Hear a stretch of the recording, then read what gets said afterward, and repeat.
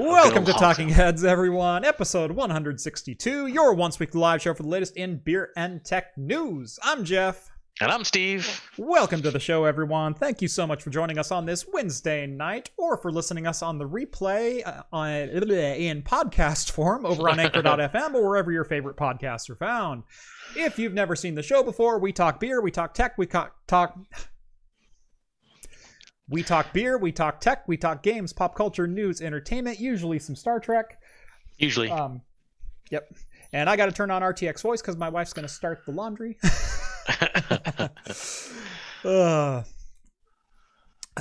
Which I will get that rolling here in just a second. Broadcast. There we go. Let's see. Welcome to Talking Heads, everyone. Episode 162. Your once-weekly live show, the latest in beer and tech news. I'm Jeff. He's Steve. Thank you for joining us on the show or listening to the replay wherever your podcasts are found or over on Anchor.fm. If you've never seen the show before, we talk beer, we talk tech, we talk games, pop culture, news, entertainment, usually some Star Trek. Gosh, I've completely lost the plot.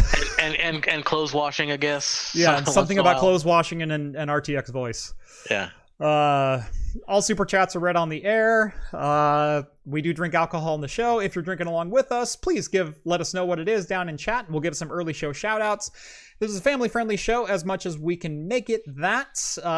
And we do read super chats so long as they meet our family-friendly criteria. Discord. Yeah, that's right. There it is. That's right. Discord, yes. Good Lord. Always come on to Discord. I'm just gonna stop the stream and start it again and see if that'll work. You're gonna fake a failure, like, oh, I lost connection. Oh no, YouTube! That was really just a fevered dream. Yep. No. Well, I'm having problems. Well, that's normal. Everything else is going fine. Thanks. Oh. Anyway. I think that's good enough. Join the Patreon or the float plane down below. Get access to the Discord. Join the community and listen to me even more brain loose than am now. Why lot words when few words make sense? Yes. Cavemen were just more efficient at communicating. Yes. Oh, it's going to be a good one tonight. Yeah, I can already tell. It's going to be delicious. How you doing, Steve? Not bad. Tired, but good. Yes. Yeah. Yeah, we were both talking before the show how tired we were, and sometimes that goes one of two directions with me. I think we're going direction number 2 with me tonight, where it's just like brain hurty. Brain. I go sleep now, please. Like all of a sudden I'm talking with toddler dialect. You need that movie record scratch sound effect. That every time. So every time you make a mistake, you can just hit that button. Right. Yep. We might even need a dump button tonight. All right, man. It has been a long time since I've actually seen you on camera. I was looking at it. It's been 6 weeks because we had Thanksgiving in between there. There was a guest host in between as well. Mm-hmm. Yeah. Mm-hmm. Yeah. Welcome back. Yeah. Hey, thanks. Hasn't changed much. I'm still here. Haven't gone anywhere, just like most people. Yep. I've been as much here. Yeah. Right. Nothing else going on. Yep. So. All right.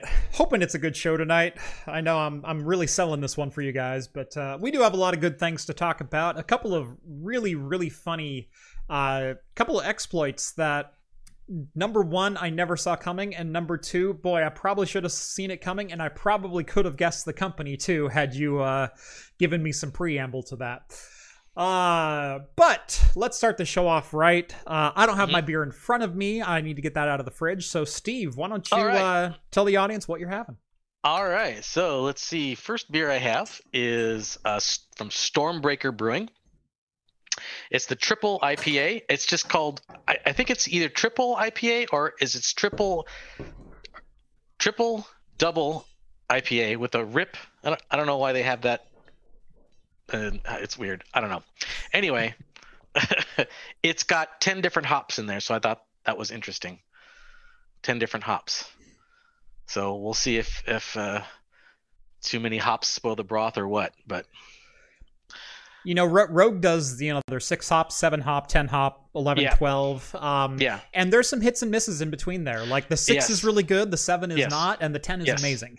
It's all about the combo that they put in there, Right. and sometimes the right amount, even the great number of them, if all the flavors blend well together, that's gonna be a good IPA. Yeah.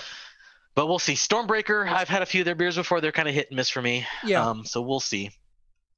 I have a good old classic German Wessenstaffener, the Vitus. Very good German beer. Weizenstaffner, Weizenstaffner. Yeah, that's Weizenstaffner. That's I right. think. I think you're right. Yeah. And then I have the Cest les Saison, which is the bourbon barrel aged Cest les Saison. Nice. Pretty beefy, 10% bourbon I barrel aged Saison. I don't know that I've ever had a bourbon barrel saison. I don't I know haven't. that I have. That's why I picked. There was like a series of 3, Yeah. and I picked them up because I don't see barrel aged Saisons that much. Right. They had the bourbon, they had the champagne, they had the white wine, red wine, and bourbon barrel aged. I think is what it was. Yeah. Nice. So I got all 3. Yeah. And this is the bourbon version. So Very cool. For my selections tonight, I went. There is a theme here, and the theme is barrel aged because both of the beers are barrel aged, but they are 2 wildly different styles. First up from Crooked Stave Artisan Beer Project, it's Lebret al Blueberry. It is a golden sour ale aged in barrels with blueberries. Okay. This one's aged in oak, so not necessarily bourbon barrel aged, but it is a barrel aged golden sour. Okay. So that one should be interesting. And then from super fan of the show, Andrew, he sent this in a couple of weeks ago. I opened it up, and today I'm finally cracking the top on one. This is from Zipline Brewing, just called The Stout. Now, the Stout is an ale aged in bourbon barrels, and it's 13.8%. Wow. Is that a 12-ounce bottle or This is a 12. or is it? Yeah, it's a Okay, 12-ounce all right, bottle. I was gonna say Yeah. that would be hard to get through a 22. That big. 13%, you said? 13.8. Ooh, yeah. If that was a 22, Yeah. yeah, you'd be falling asleep pretty good Yeah, with that. I've done some 12s. I've done some full bombers of 12s before, Mhm. but even this couple of extra percent, it adds up quick. Oh yeah. Yep. Yeah, I think my highest was the Saison, which was a 10%. Yeah. The Vitus, I think, is only 7.7. Yep. So this week I'm drinking the Stout. They also have another version. The name is escaping me right now, but it's a special version of the Stout, and I have that bottle in the fridge as well. It is bourbon barrel aged with vanilla, cocoa, and habanero added. Oh, nice. Yeah. So I think I'm saving that one for next week. I think that's my Christmas beer. It's called the Spicy Stout. Right. So I'm going to start with the sour. We'll let that stout warm up on the table here for a little bit. And I think we can dive into this show. Yeah. Let's see. Who's all drinking in the chat with us? So we have somebody's got an Nkasi Hazy Domination IPA. Budney. Yeah. Yeah. We have. By the way, welcome to the Discord. Yes. I see you in chat all the time, and I saw you join this week, so thank you. Yeah. I appreciate it. Samuel Smith Obery Organic Chocolate Stout. I've had that before. That's very good. It's a nice, super chocolatey stout. Nice. Um, Let's see. Novella Hubs drinking a Spinal Brewery Hard Left. Yeah. Okay. yeah. Um, And I think, let's see. Hello from New Zealand. My wife works at a brewery and was wondering if you've ever tried a beer brewed in a wine barrel. I don't know about brewed in a wine barrel, but aged in a wine barrel. Yes, Aged, several yes. times. Yeah, aged in wine barrels. Yeah, in fact, I think I have one in my fridge right now that was aged in port barrels. Yes, I've had port barrels, red wine barrels, white wine barrels, all different kinds of wines. Yeah, I've had several that were aged in wine barrels. It's not near as common, especially here in the States, as we do a lot of bourbon barrel or just straight up oak aging. But it is popular overseas to do a lot more wine aging with beers. So, and they're not bad. I've had several that were actually pretty good, wine barrel aged. So yeah, Skull says Jeff and Steve making it hard to get the beer names out there this week. I gave what the name was. It's Crooked Stave, La Bretel Blueberry. I did say I couldn't. Okay, this is the weird. Okay, font you're on this making IPA. it difficult. I am making it difficult. I will agree. Stormbreaker Triple Double Imperial IPA is what it's called. Triple Double. The font is so weird and the coloring is so weird. It was kind of hard to read. Yeah. And then the Cestla Saison, Cestla Saison, the bourbon barrel aged version. All right. I don't know which one. I'm gonna do my IPA first, I think. Always a good way to start. Yeah. So that golden ale is all blueberry. Oh wow! Yeah, look at that. All right. Oh, and that is all sour. Oh, is it kind of like a super tart sour? Is it going to be one of those that's going to be hard to get through? It's not quite kettle sour. Okay, that's good because I don't like kettle sours. It is super tart. So it's definitely tart. Yeah, ever since jammy sours started to become more popular, it's going back to the traditional super sours. Yeah. Kind of hard for me now, I guess, because I'm expecting that I just want a little bit of extra sweetness to it. Right. I kind of resent the old traditional sours. I still like them. Yeah. But I kind of resent them a little bit. So far, all I'm getting out of this is sour. Sour, no blueberries. No blueberry, no oak, no golden ale. It's just sour. doing a sour beer right is very hard. Mm-hmm. Cascade does an excellent job at doing sours right. DeGard does an excellent job at doing sours right. Yeah, DeGard especially.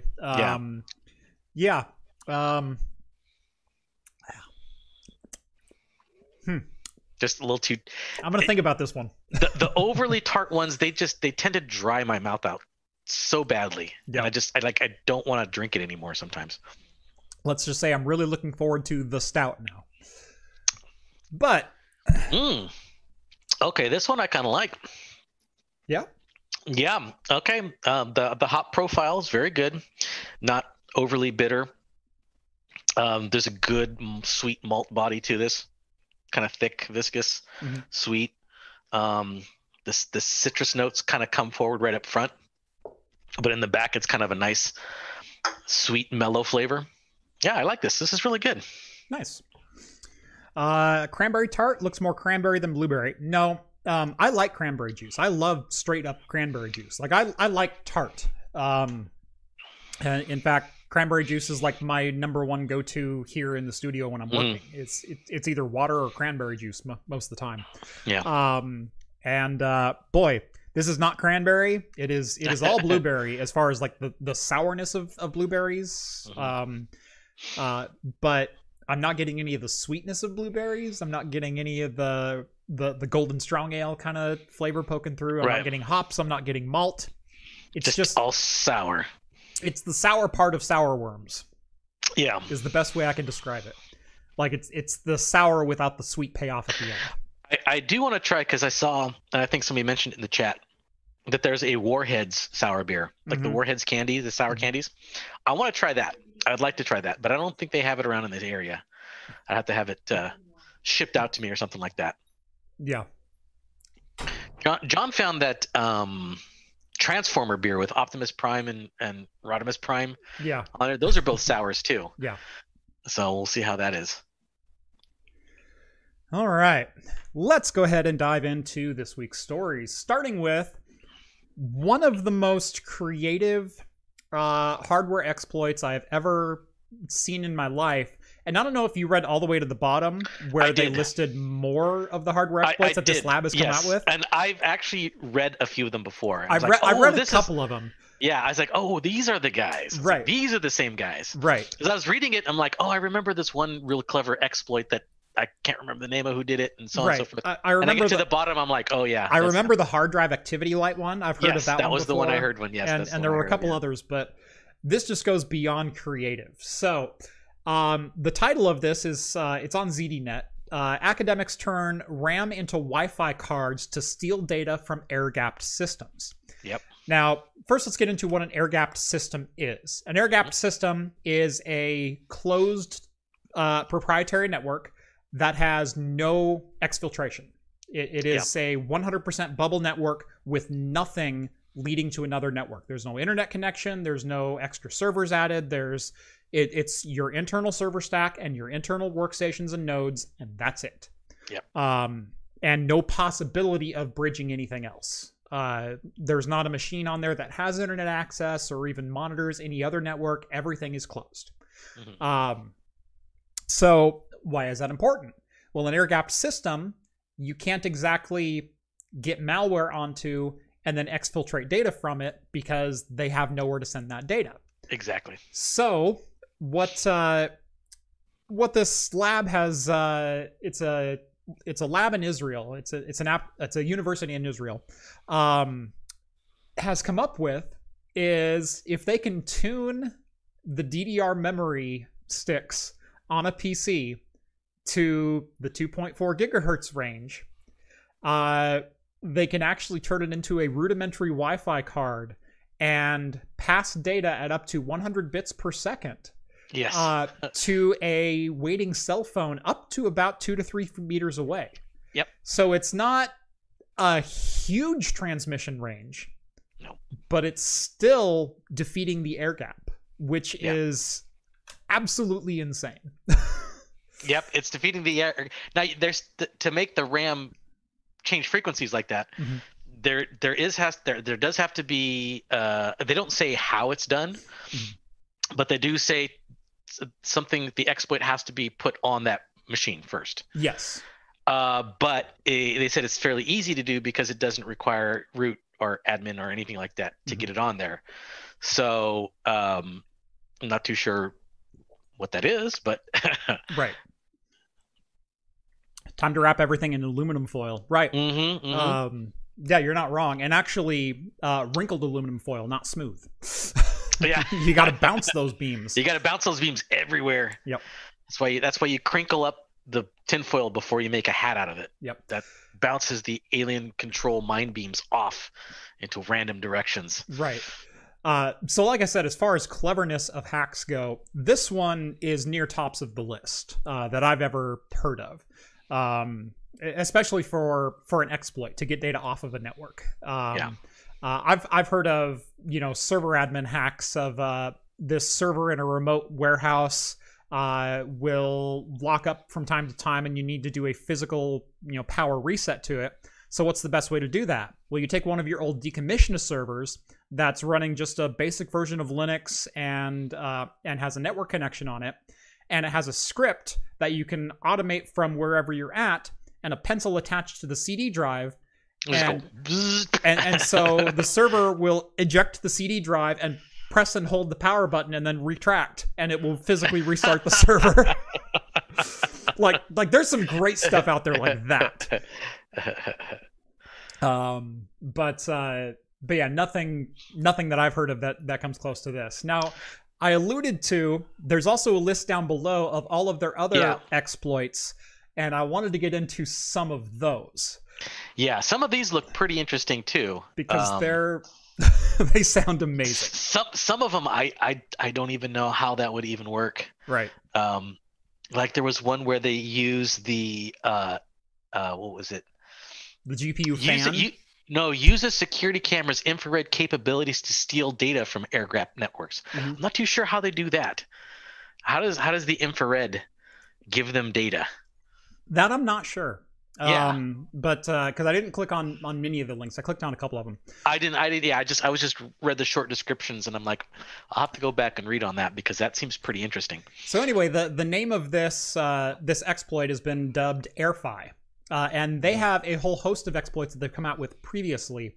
There's one such as Let It Go, which I thought was very clever, which, as I alluded to, is stealing data via a hard drive activity LED. Yep. So pulsing it so much and then being able to read that either off of a camera or generating a Wi-Fi signal off of it. Yep. There's AirHopper, which is actually very similar to the AirGap or the AirFi exploit, which actually tunes a GPU frequency up to the 2.4 gigahertz range to allow it to emit radio frequencies that are compatible with Wi-Fi, and a waiting mobile phone can read that interference. Basically, what these guys do is break all FCC guidelines in the name of exfiltrating data from air-gapped systems. Yep. Like that movie Sneakers. Right. Yeah. Use the HVAC control, or use the HVAC systems to control malware on an air-gapped network. I've heard of that one. Let's see. And then there was one other that I wanted to... Oh, yeah. Steal data from air-gapped systems using keyboard LEDs. So. Oh, yeah. Well, I mean, yeah, you just have lights flash, and if you can get a camera or something like that to record the flashing lights, you can use those flashings to decode whatever data you want it to be. Data, whatever. Yep. So very, very interesting stuff. And like I said, near the tops of my that's cool as far as white hat, black hat kind of stuff goes. Yeah. As far as actual black hat, and as far as other real world exploits, and this one was actually carried out. Oh yeah. Boy, if you haven't heard of SolarWinds, you've never worked in IT long, or you haven't worked in IT long, I should say. SolarWinds is an IT management cloud provider, essentially, or services provider. They have a number of different fields that they try to work in, from Wi-Fi mapping to asset tracking, code version change, or change versions for coding and all kinds of stuff. They try to be a one-stop shop for IT and asset-related stuff to help run your business.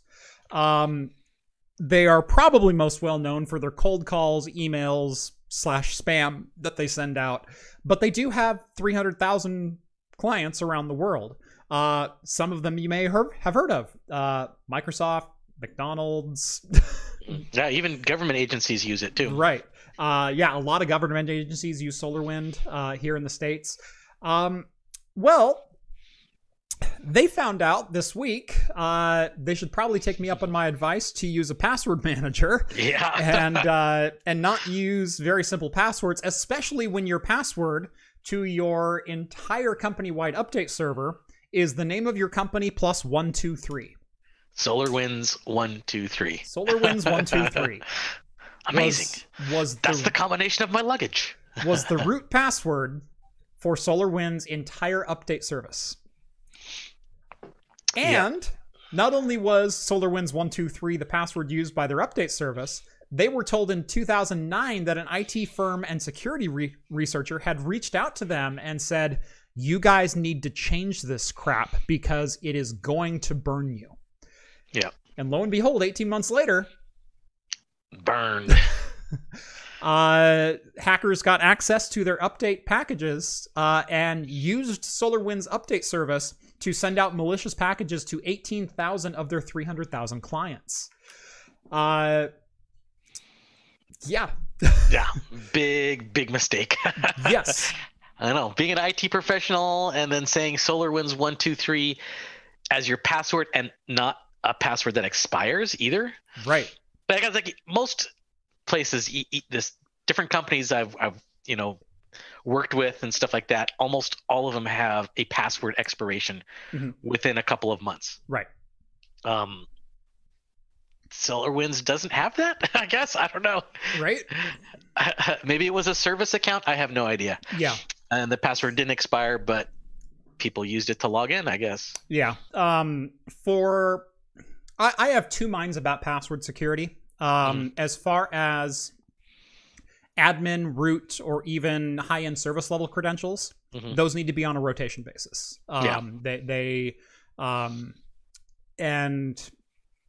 But as far as your everyday Joe who walks into the office and he has access to his files and global shares, I don't care, because especially Carol in accounting, if I make her change her password every 90 days, all she's going to do is put a 1 and then a 2 and then a 3 at the end of her dog's name. You know, Fluffy7 is the password of this month. Right. And so it doesn't do any good, and you're not really protecting anything, and all you're doing is creating more of a hassle. Now, there are reasons to protect low-level systems and you know, prevent any access and any intrusion from the network, because any data breach is a data breach. But just have a good password policy in the first place, and make it so the password can't be Fluffy7. Make it so it has to be, you know, 12, 13 characters long. And, you know, at a minimum. And yeah, eventually you get to Fluffy123. Thank you, Ben. So yeah, I'm of two minds about password security in general, as far as like, you need to focus on why you need to account, you know, certain passwords to expire, and why sometimes it's not a good idea to have that. Right. But in the case of the root password to your backup servers or to your update servers, being super simple. Yeah, that should probably be on rotation. Yeah, that one definitely should be. And it shouldn't have been SolarWinds. It shouldn't have been SolarWinds123.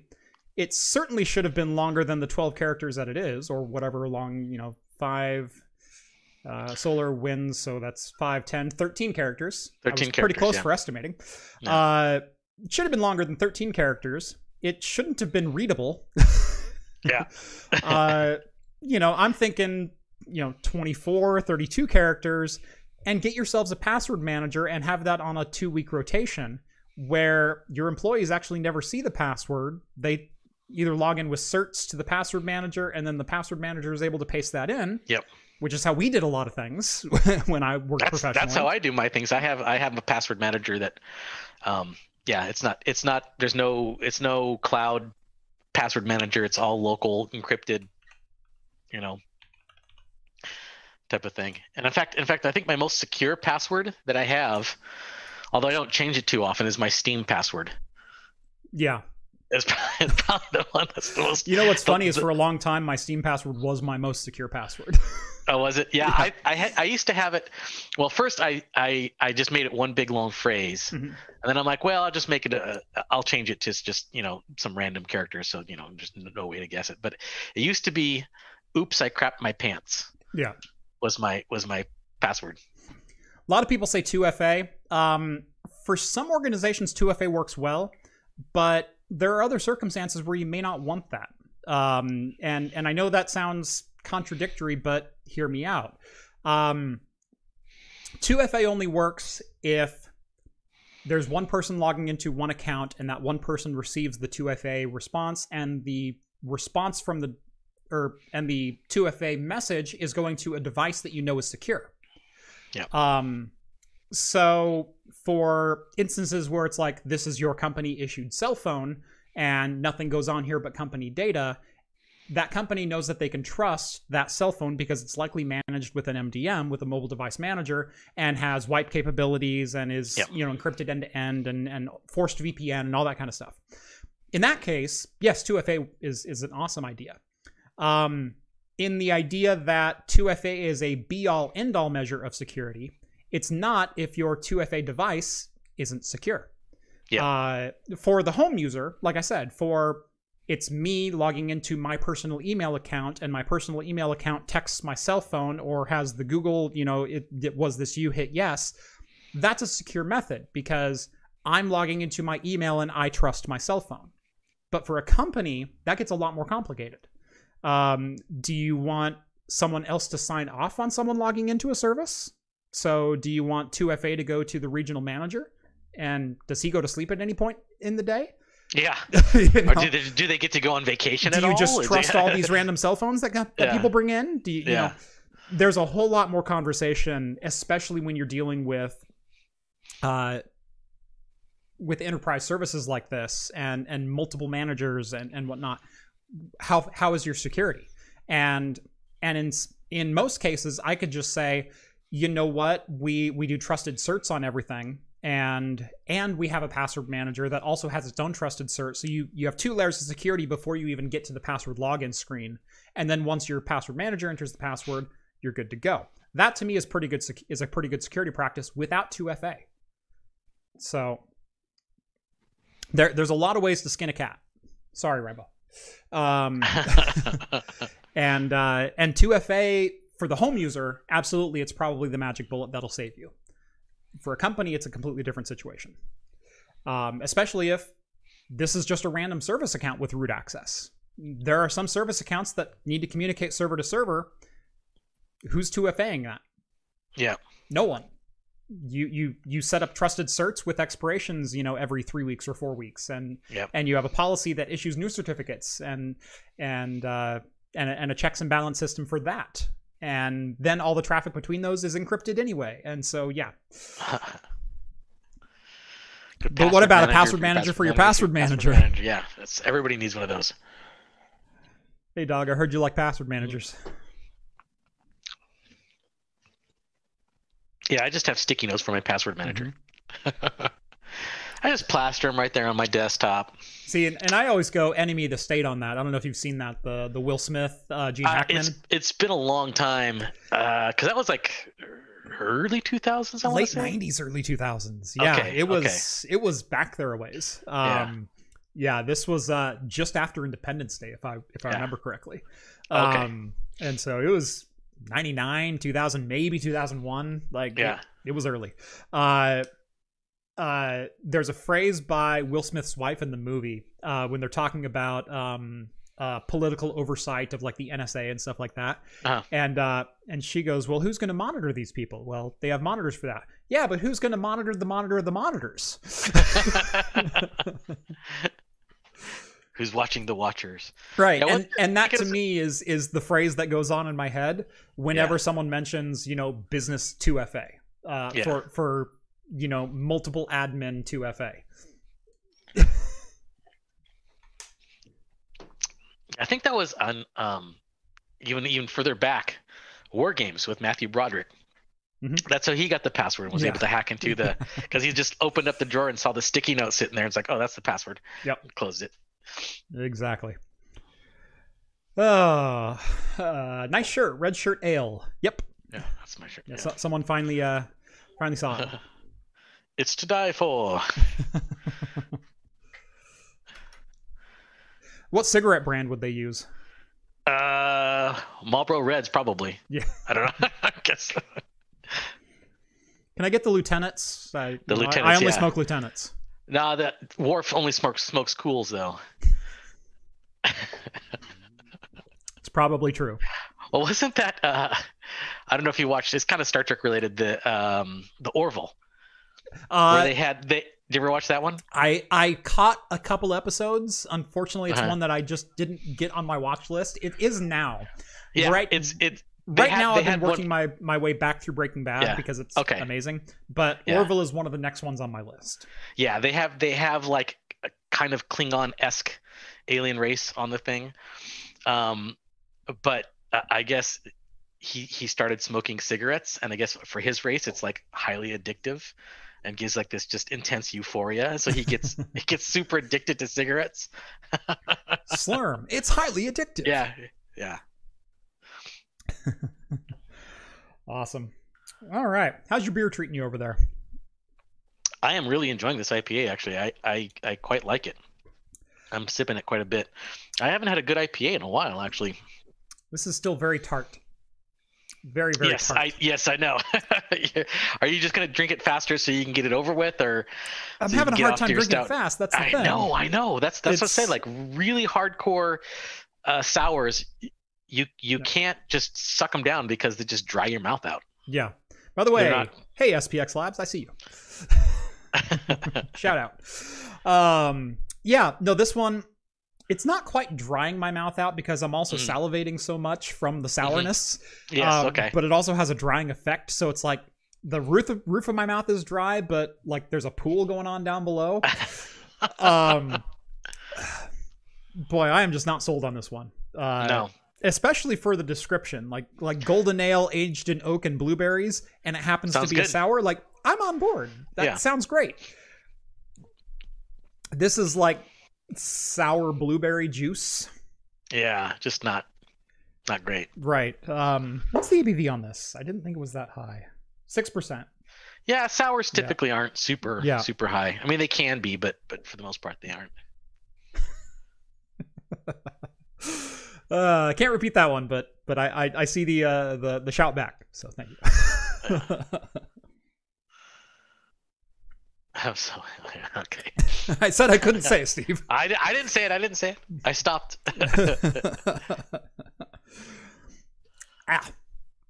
Yeah, there's this. It's gosh, what's the? You know the old cartoons where it's like the seasons change day by day, and so it's like it's summertime and all the leaves drop, and all of a sudden all the leaves grow, and all of a sudden it's winter and all the leaves drop and there's snow on the ground. Yeah, That's kind of going on with my mouth, but it's like, you know, Sahara, Everglades. You know, it's yeah. just bouncing back and forth on me. Yeah. All right. I'm not ready to say this beer is terrible, but I'm definitely going to say it's not good. Well, yeah. It's if you're not like gonna dump it out, it's not terrible, right? Right. I'm not going to dump it out. I wouldn't say I would ever drink it again. Yeah. So. Yeah, most sours that are really good will just have a touch of sweetness to it. Yeah, this one has no sweetness at all. Yeah. There's nothing redeeming about it. It's just sour. It's just not good, sour. right? Yeah, sour. That's just very, sour very for sour. Yep. I guess some people like that, but I need a little something. Yep. Same here. All right, moving right along here. So DDR5 is getting even closer to a consumer release. Yeah. And in fact, we may see compatible motherboards coming up this next year, as has been rumored for a little while. Adding more fuel to that fire is that Team Group is now validating consumer DDR5 DIMMs. They are going through the IEEE process, and they have their first engineering samples of DDR5 memory in rapid testing right now. So pretty big news. Obviously, this comes with a pretty big uplift in bandwidth. I believe the base frequency is going to be 3200, if I recall correctly. And so there's usually a bunch of like rah when new memory comes out about the speed, because or no, it was 4800. 4800. Yeah, excuse me. Yeah, 4800. There's usually some rah about the speed of the memory that's coming out, because the previous version can't hit the original clocks. And we're kind of right at that point as well. Like, some enthusiast DDR3 memory would hit 2133, and sometimes you'd see some DDR3 2400 megahertz. Mm-hmm. But oh man, were those expensive and high latency and everything else. And then DDR4 came out and people went 2133, like heads explode. Right. Which was double the DDR3 spec of 1066, which was not quite double the... What was DDR4? DDR4 was 400. That's right. Yeah. 400 at a max, which was well above the 233 base of DDR1. Sorry, I'm dating myself at this point. PC 133.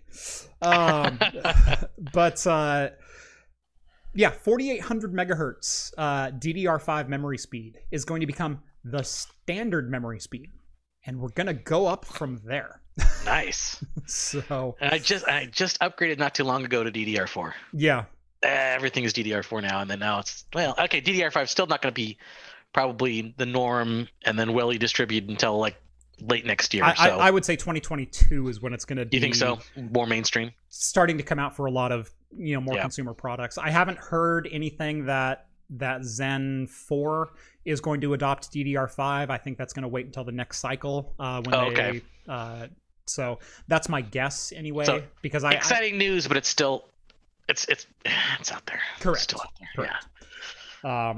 Because their next process is going to be 7 nanometer plus, and then they're going to drop to 5 nanometer. And I think when they drop to 5 nanometer is probably when they're going to go to DDR5. Who knows if Intel will try to sneak in a DDR5 chip? Who knows if Intel will sneak a DDR5 chip into their 14 nanometer process? We'll see. Who knows? And I wonder why I don't get Intel samples. They take one look at your channel like, well, I don't give this guy anything. Yep. Well, I am going to make NVIDIA mad with one of my tutorials because I'm doing a quick little video on bypassing the NVENC limit on NVIDIA consumer cards. So if you get a GTX 1050, you can now all consumer NVIDIA cards have a 2-stream max for NVENC simultaneously. There's a patch out there where you can patch the driver and you can do as many as the chip will handle. And so you can buy GTX 1050 and stream like 1080p streams with it. Oh wow! So I got that many. I got like one other person sharing my Plex server, so I don't really need that. Yeah, I've got 4 or 5, and I'll see them pop on every once in a while. Once in a while, yeah. So I have a GTX 1060 in my main Plex box, and it handles 6, 7 very, very easily. Oh yeah, no problem there. Yeah, no, I literally there's me and then there's one other person, and that's it. So I don't need that much firepower. Heck, I can get 3 going in my house at one time. Yeah, see, my son, of all the shows that I download for him and stuff like that, or I grab for him, he just likes watching Minecraft YouTube videos. Yeah, that's all he likes watching. So it's like fine, I don't have to worry about that. SPX Labs, $10 donation. I think I owe you a beer for that one time. Thank you so much, buddy. Next round's on me. If we ever get to go out of the house again. So someone was asking me, is that a Corsair Void Pro white gaming headset? Yes, it is. And it goes with my white Corsair mouse. Yeah, he's got a match. I mean, yeah, I gotta have a match. He's so vain. I call it the Stormtrooper aesthetic. It's all white and black. Did you end up using that 303 case that I gave you, or the white one? Yes, I did. Nice. I actually did. Nice. I upgraded my wife's PC with it, and she's very, very happy with it. Very cool. All right. We do have some beer news this week. Yes, we have some. A little bit. Let's see. Starting with Bud Light. John. John put this on there, didn't he? Yeah. John handles most of our beer news. He's the one who finds it. He's the one who's usually reading it. If I find something, it's usually already posted on our notes, and it's like, okay, we'll talk about that. Could you stop doing Bud Light news? Just for me personally. Yeah. Anyway, Bud Light is coming out with a holiday-themed variety pack of 3 all-new seltzer flavors. Yeah. Called the Ugly Sweater Pack. Yeah. And the flavors are apple crisp, cranberry, which those two don't sound too bad, but peppermint patty. Yeah. Ginger snap, peppermint patty, and apple crisp. Yeah. So Ginger Snap. I missed Ginger Snap. Yeah. Ginger Snap, I might be on board with. I do like a good ginger ale, that kind of thing. Yeah, that could be okay. Get me a Moscow Mule. I doubt it's going to be like that, but whatever. It'll probably be like shortbread cookie with ricey aftertaste. Right. Yep. But yeah, peppermint patty. I don't know about that. I have a strong repulsion to artificial chocolate flavor, like Tootsie Rolls and stuff like that. Yeah. I just don't like that. Yeah, I'm not a fan of artificial chocolate. I'm not a fan of... I love mint. I mean, don't get me wrong. I freaking love mint. I don't know if I want a seltzered mint drink, though. Well, I do love me a good... mint julep? There's mint julep, but no, the... Drawing a blank. I don't know. Help me out. What's the other mint drink?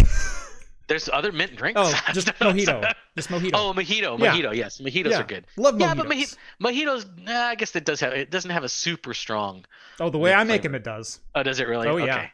Yeah. In fact, we grow mint in my garden now, so I can go outside and pick some fresh mint. And that's what we do too. Whenever we do, like in the summer times, we'll make mojitos or mint juleps or something like that, and we'll just go outside and pick some mint and bring it back in as fresh mint. I feel like peppermint patty would be like a watered down peppermint schnapps. I don't even like peppermint schnapps that much. Yeah. In like hot cocoa or something like that, it's okay. But like there's not much peppermint schnapps goes with. Most of it tastes like super sweet toothpaste. Mm-hmm. Sorry, I had to respond to something real quick. But yeah, I'm not a fan of mint done wrong. Yes. And there's a lot of ways to do mint wrong. Oh yeah. And I think putting mint in a Bud Light with a Tootsie Roll for that it's been aged with, Yeah, I think that's probably going to be doing mint That's wrong. gonna be good. That's gonna be good. I did have one time a local brewery, Oregon City Brewing. They had a mint porter one time, and they were going for the chocolate mint flavor, right? Right. But they way overdid it with the mint flavor. It was like almost undrinkable. Yeah. That was too minty. In fact, they even warned me. It's like, oh, you guys have a chocolate mint porter. That's pretty good. And she's like, I just want to warn you now. This is like an experiment, and it's like, do you like toothpaste? I'm like, do you like mint? Well, yeah. No, I said, do you like mint? It's a little heavy on the mint. Right. It was really, really, really heavy on the mint. Yeah. And that's funny. All right. In slightly more local news, Deschutes Brewery, great local brewer over here in Bend, Oregon. They are coming out with a Black Butte whiskey. Yeah. One of their more well-known beers is the Black Butte Porter, and it's quite honestly a number of people's gateway into darker beers and especially craft beers. Oh yeah, it was mine actually. Right. Black Butte Porter was the beer that, because before I had craft beer, I just, I'm like, oh, Budweiser is disgusting. Right. And I still think it's pretty disgusting, although I find it a little more tolerable now. Nope. But a little more. I didn't say a lot. I said a little more. Nope. But like, I'm like, someone gave me a Black Butte Porter, and then I go, what is this? And they go, this is a beer. And I was like, oh, this doesn't look like any beer I've ever had. Right. What's that color? They're like, yeah, I'm not used to that. Right. Like, wow, this is actually good. This is delicious. This is like malty and sweet and chocolatey a little bit. And it was a Black Butte Porter. Yep. And I even still now, I think I haven't had a Black Butte Porter in a long time, but I think a couple months ago I had it again, and I'm like, you know what? I still like this. This is still a really solid beer. Solid beer. It's not the best porter I've ever had. No. It's not the best dark beer I've ever had. But as far as you can grab one out of the fridge and you will enjoy it, it's just good. Of course. Yeah. It's just one of those. Yeah. That there's a number of beers, especially here in Oregon, that are just that way. There's like I said, the Rogue 10 hop is a phenomenal beer. Now it's a complex IPA, but it's just anytime I see it on a menu, if I'm even hesitating anything else, I grab that. Oh yeah, like a fresh squeeze from Deschutes. Deschutes fresh squeezed is like a solid IPA. Yep. It's not the best IPA, mind blowing, but I can sit there and it's very balanced, where it's not overwhelming with the bitterness and the hop. It's not aggressive. It's just got enough sweet malt flavor that I can have like a couple pints of it and be fine. Right. So yeah. But anyway, they're coming out with a Black Butte inspired malt whiskey. This is a 5-year aged whiskey. And it is a malt whiskey, so it is going to be mostly malt forward. It's not a bourbon. So I'm looking forward to this. I'm looking forward to seeing this pop up. I'll probably buy a bottle myself and just give it a shot. Either that, or I'll just have John buy it and then I'll go to his house and drink it all. Right. Eventually, I'll have guests over and we can partake in my bar again. Eventually, yes. No, that's one of the things I liked whenever I was in studio. Is like afterwards, I'd be like, "Oh, what's this? What new whiskey? What new bourbons and whiskey did Jeff get this time that I can sample?" Now, I will say that was full-time employed Jeff. Yes, that was full-time employed Jeff. I don't buy a bottle each week anymore. Oh, okay.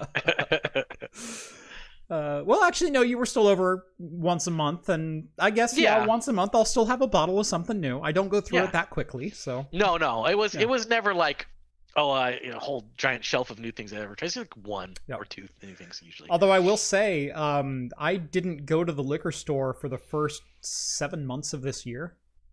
Oh, really? Like my last trip was, I think, November of last year, and then we were moving in December, so I never went. It's like, why do I want to buy a bottle to pack it in a day? Yeah. It's like, that's stupid. And my liquor cabinet to move took 4.5 boxes anyway. we got it moved and got Yeah. it all set up, and then I'm Yeah. like, well, I've got plenty here on my shelves. I'll just drink that. And Yeah. obviously we were gone at CES the first part of the year, and then Yeah. got back in February. It's like I'm still fully stocked, and then March hit, and I And I couldn't go anywhere. couldn't go anywhere, didn't buy anything. Yeah. And yeah, it wasn't until July maybe that I went out and yeah, bought stuff. And that was just to like replenish. Like, I'm out of Seagrams, I'm out of Bacardi White, I'm out of Yeah. like Just the I basics. need some you're out of the staples basics. again because I can't Yeah. even make drinks right now. Yeah. Yeah. And it's gotten back up there. I've got a decent stock right now. So yeah, we were actually talking about the Crater Lake gin before the show. So Yeah. Same company. Yep. Yeah.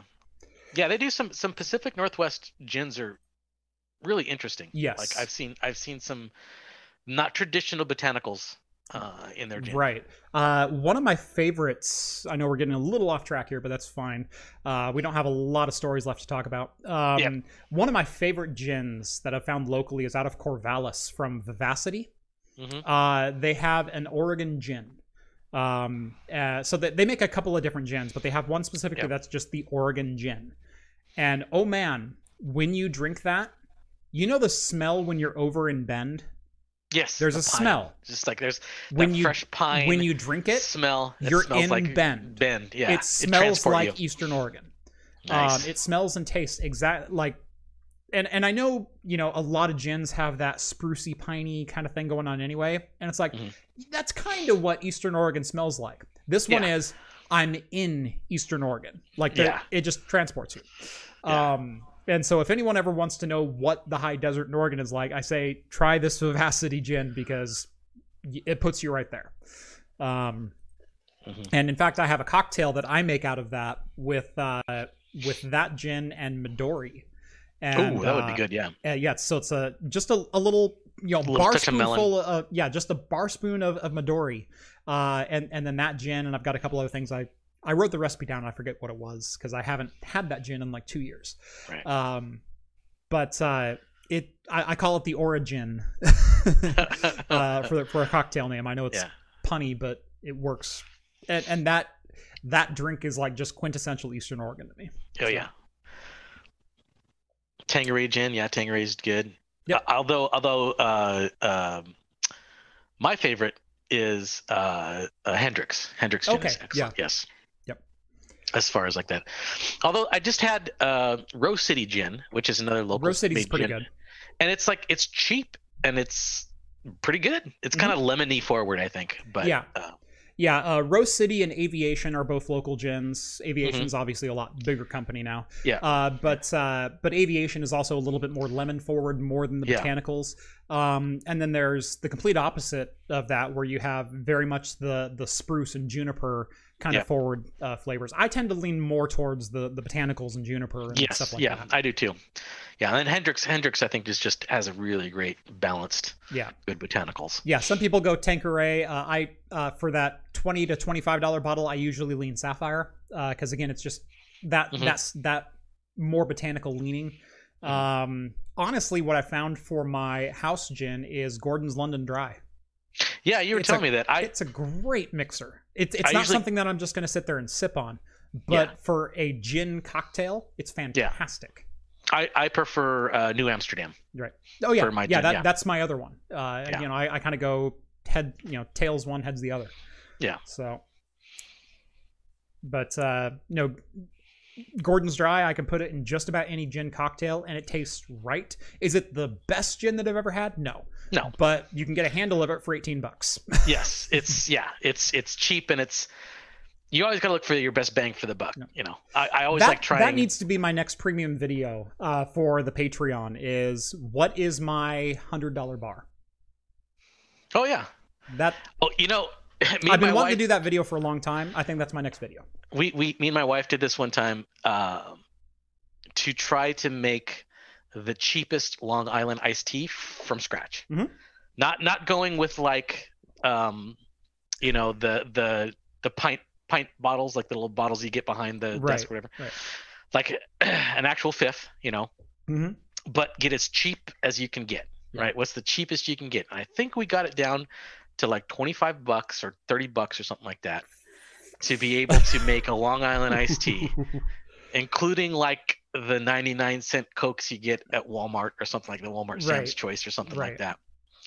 And it wasn't a great Long Island iced tea. I can imagine not. I mean, it was drinkable because the amount of liquors that you need to put into that. Yes. You got $25, including the Coke. Yeah.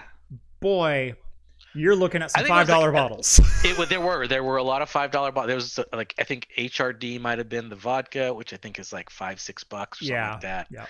The bottom of the shelf tequila, bottom of the shelf everything. Just bottom of the shelf as you can get. Yeah.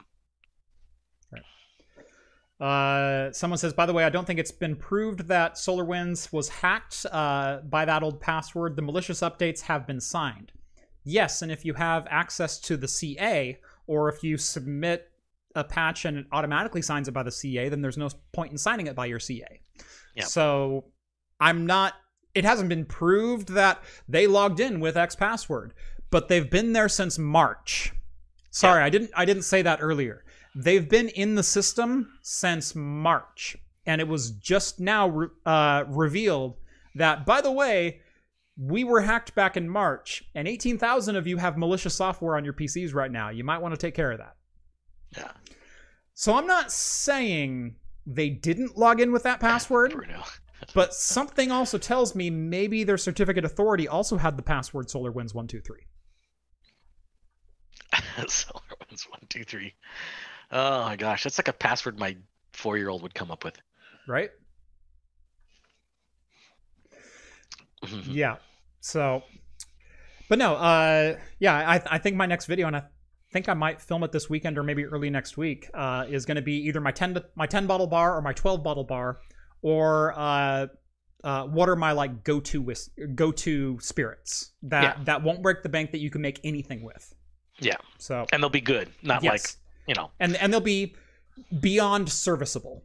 Right. Like something I actually enjoying even in a one spirit cocktail, an old fashioned, a Manhattan, like something that I can drink myself and I'm not ashamed of serving my guests. Yes. That also don't break the bank, because you can get into high end spirits very easily. You can make a Manhattan that costs you $70 to produce. You can also make a Manhattan that costs you literally $13. Yeah. So. And some of those high-end whiskeys and everything like that, I feel in some cases they're diminishing returns. Yes. I mean, yes, the high-end whiskey is obviously going to taste better than a low-end whiskey, but when you start getting into those $100 bottles, I've had a few of them before, and they're good. Right. But I've also had some like $30, $40 bottles that are just as good. So I tend to think $40 is the mark of diminishing returns for a whiskey, unless. Yes. But extend that to 60 if you start going cask strength, barrel strength, that kind of thing. Yeah. $60 gets you some amazing barrel strength stuff. Yes. Once you get much beyond that, there's a real shaky ground. You've outshot the growth curve as far as what your money can get you. Yeah. But that's not to say that $100 whiskeys are not sometimes worth it, because oh my God, I've had a couple of killer $100 whiskeys, and then I've also had some where I go, I've had a $40 that's better. So I prefer. So Michael just said I prefer mid shelf. I'm definitely solidly in the mid shelf. And I can also lean low shelf a lot of times. Like I said, 90% of the time when I'm making a cocktail for myself, I'm not reaching for my $40 bottle of Redemption Rye or my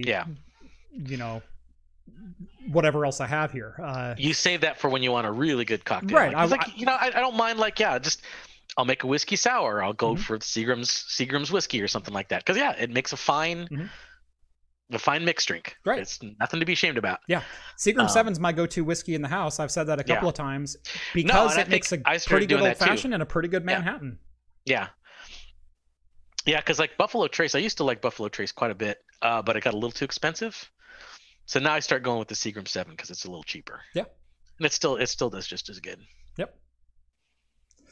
Yeah, $60 is well beyond the point for mixing cocktails for straight sippers. My bottle of Pappy would disagree. Yeah, Pappy no. Van Winkle is it's very good. I've had it a couple times. Yeah. I with some of the prices though, I still don't know if it's quite worth it. Right. But so a lot of people say, if you're spending more than $30 on a bottle to put in a cocktail, you're wasting your money. I wholeheartedly disagree, because holy crap, I can make some cocktails that will blow your mind that literally cost me $140 to put together just to buy the bottles to have them. But there is a diminishing return on those versus making them with the $18 to $20 bottles. Yeah. So I'll go over that some in my video. Like I said, this is a long practiced and long researched endeavor. I think that'll be a fun one. Anyway, so who was the organization that put this out? This one, Steve? Oh, it's FinTech. FinTech. I was trying to introduce the story and I forgot the research company that puts this out. No, the company's called Smart Asset. Smart Asset. Okay, so it's a financial tech company in New York. Yes. Anyway, they are not really known for like their alcoholic stuff or anything like that. They do financial research for tech companies and for Fortune 500s in New York.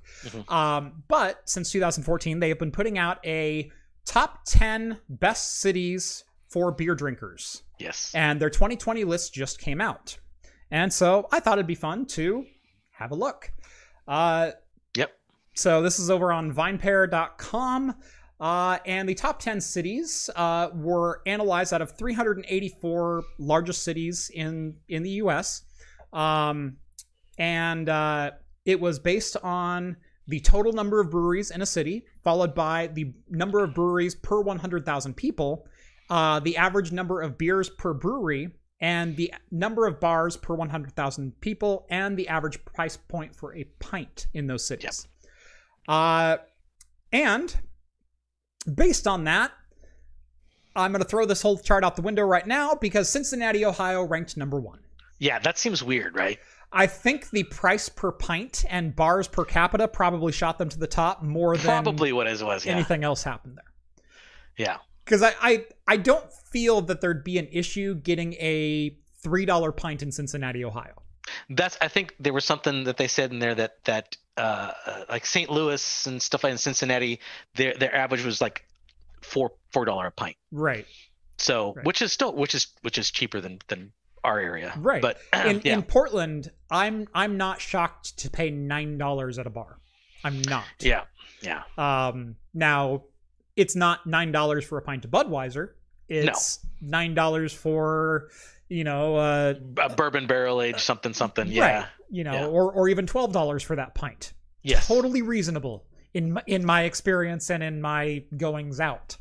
But we do have some bars that are in the, $3 to $4 Budweiser, Bud Light specials and whatnot. Yeah. And if that's what you're after, can still find them, they're there. But they're not nearly as plentiful in Portland. And yet Portland still ranked number 4 on this list, as did Bend, ranking number 7. Yeah.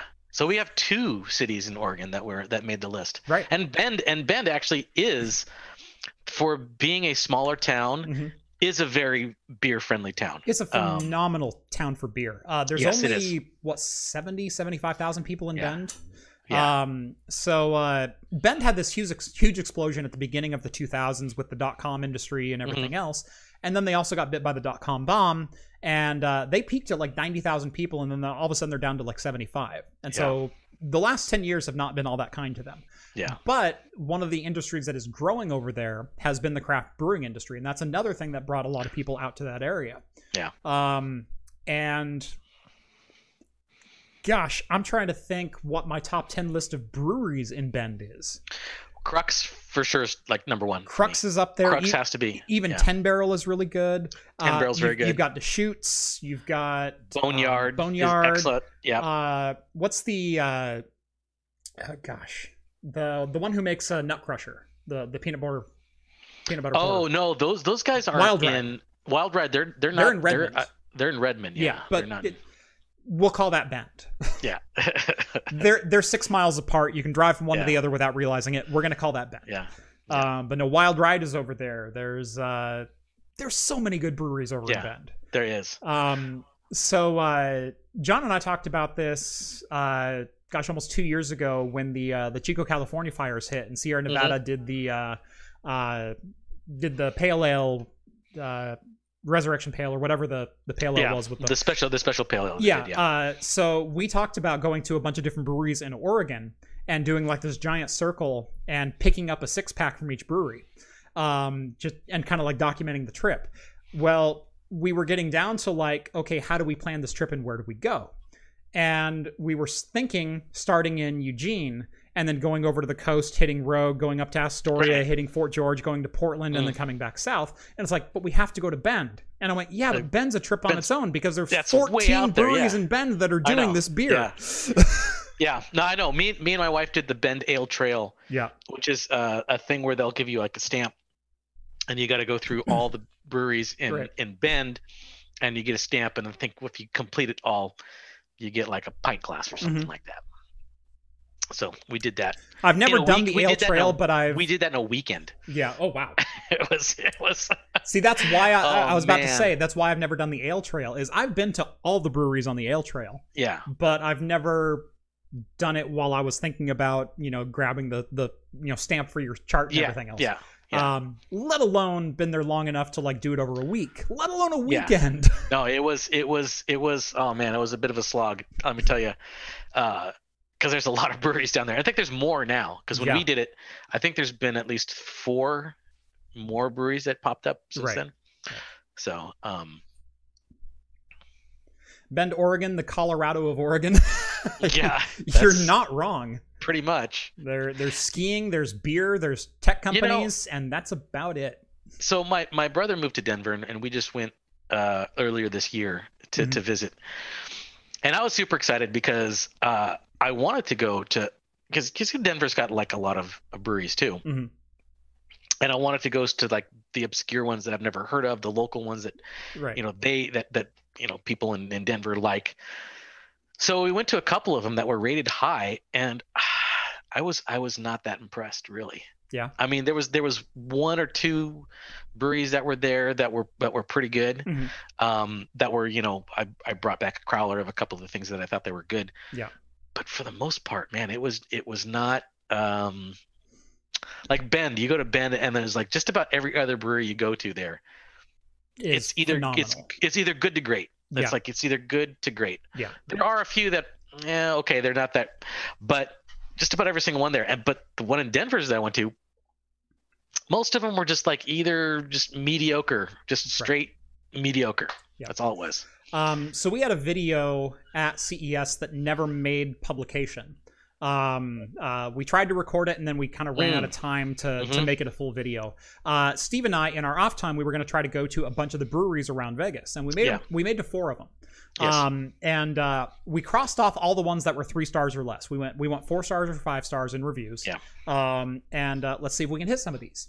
And so the first one we hit was, what was that, Sunday morning at 9:30? Yes, we were the first ones there. There was nobody else in the place. Right. So that was fun. Yeah. But one of the earliest beers I've ever had, let alone at a bar. Yeah. But we walk in, and that one was okay. It was okay. It was okay. It wasn't anything like tremendous. What was it? It was like Teton Brewing or something like that? Yeah, that was Teton, I think. Yeah. And really nice bar. Like, it was beautiful inside. Yeah. And they had this giant floor-to-ceiling glass window where you can look into the brewery and whatnot. Like, it was a class place. And the beer was, I would say, pretty good. That's okay. From what we tried, Steve and I both had a flight, each of different things, and because we didn't know about COVID yet, we were sharing. So, but we tried 10 beers there, I think, and overall, it's like 3 of them were not good. And then the rest of them were like okay to one good one. There was one that I thought was really like cream, good. cream above all the rest, right? Yeah. We went to a couple others, and they were both forgettable. Like, I don't even remember the other 2 that we went to. Yeah, they were like there was some other one that was down the strip that was just like No, it was that was stupid. That was dumb. Yeah. Right. And then we met up with Jason, Bite My Bits, at what was the name of this one? Abel Baker. Abel Baker. Thank you. Yeah. I always remember it starts with an A, but I can never remember the name because all I can think is Rubber Ducks, and I'm like, it's not. Yeah, because they got the rubber ducks with the atomic symbol behind it. Yeah. That brewery. That was phenomenal. a good brewery. That was a really good one. I put it up against anything that Oregon has as far as like quality pint to pint to pint. Yes. Because we did 3 flights plus a couple of pints there. Everything was good. Everything was good. There was not a loser in any of those glasses. Their chocolate orange stout was phenomenally good. Yeah. It was super good. Yeah. I put it up there with like Great Notion. Right. With like some of their pastry stouts and stuff like that. It was super good. So coming from Oregon and finding a brewery like that, let alone on the Vegas Strip. In Vegas. It wasn't technically on the Strip. It was a mile north. It was slightly behind the Stratosphere. Right. Yeah. People say the Stratosphere is on the Strip, enough. So yeah. No, it's you had to like drive like a block off the Strip. Right. Okay, it's a Strip adjacent. Right. Strip adjacent. Yeah. But no, that brewery, Abel Baker, was fantastic. It was fantastic.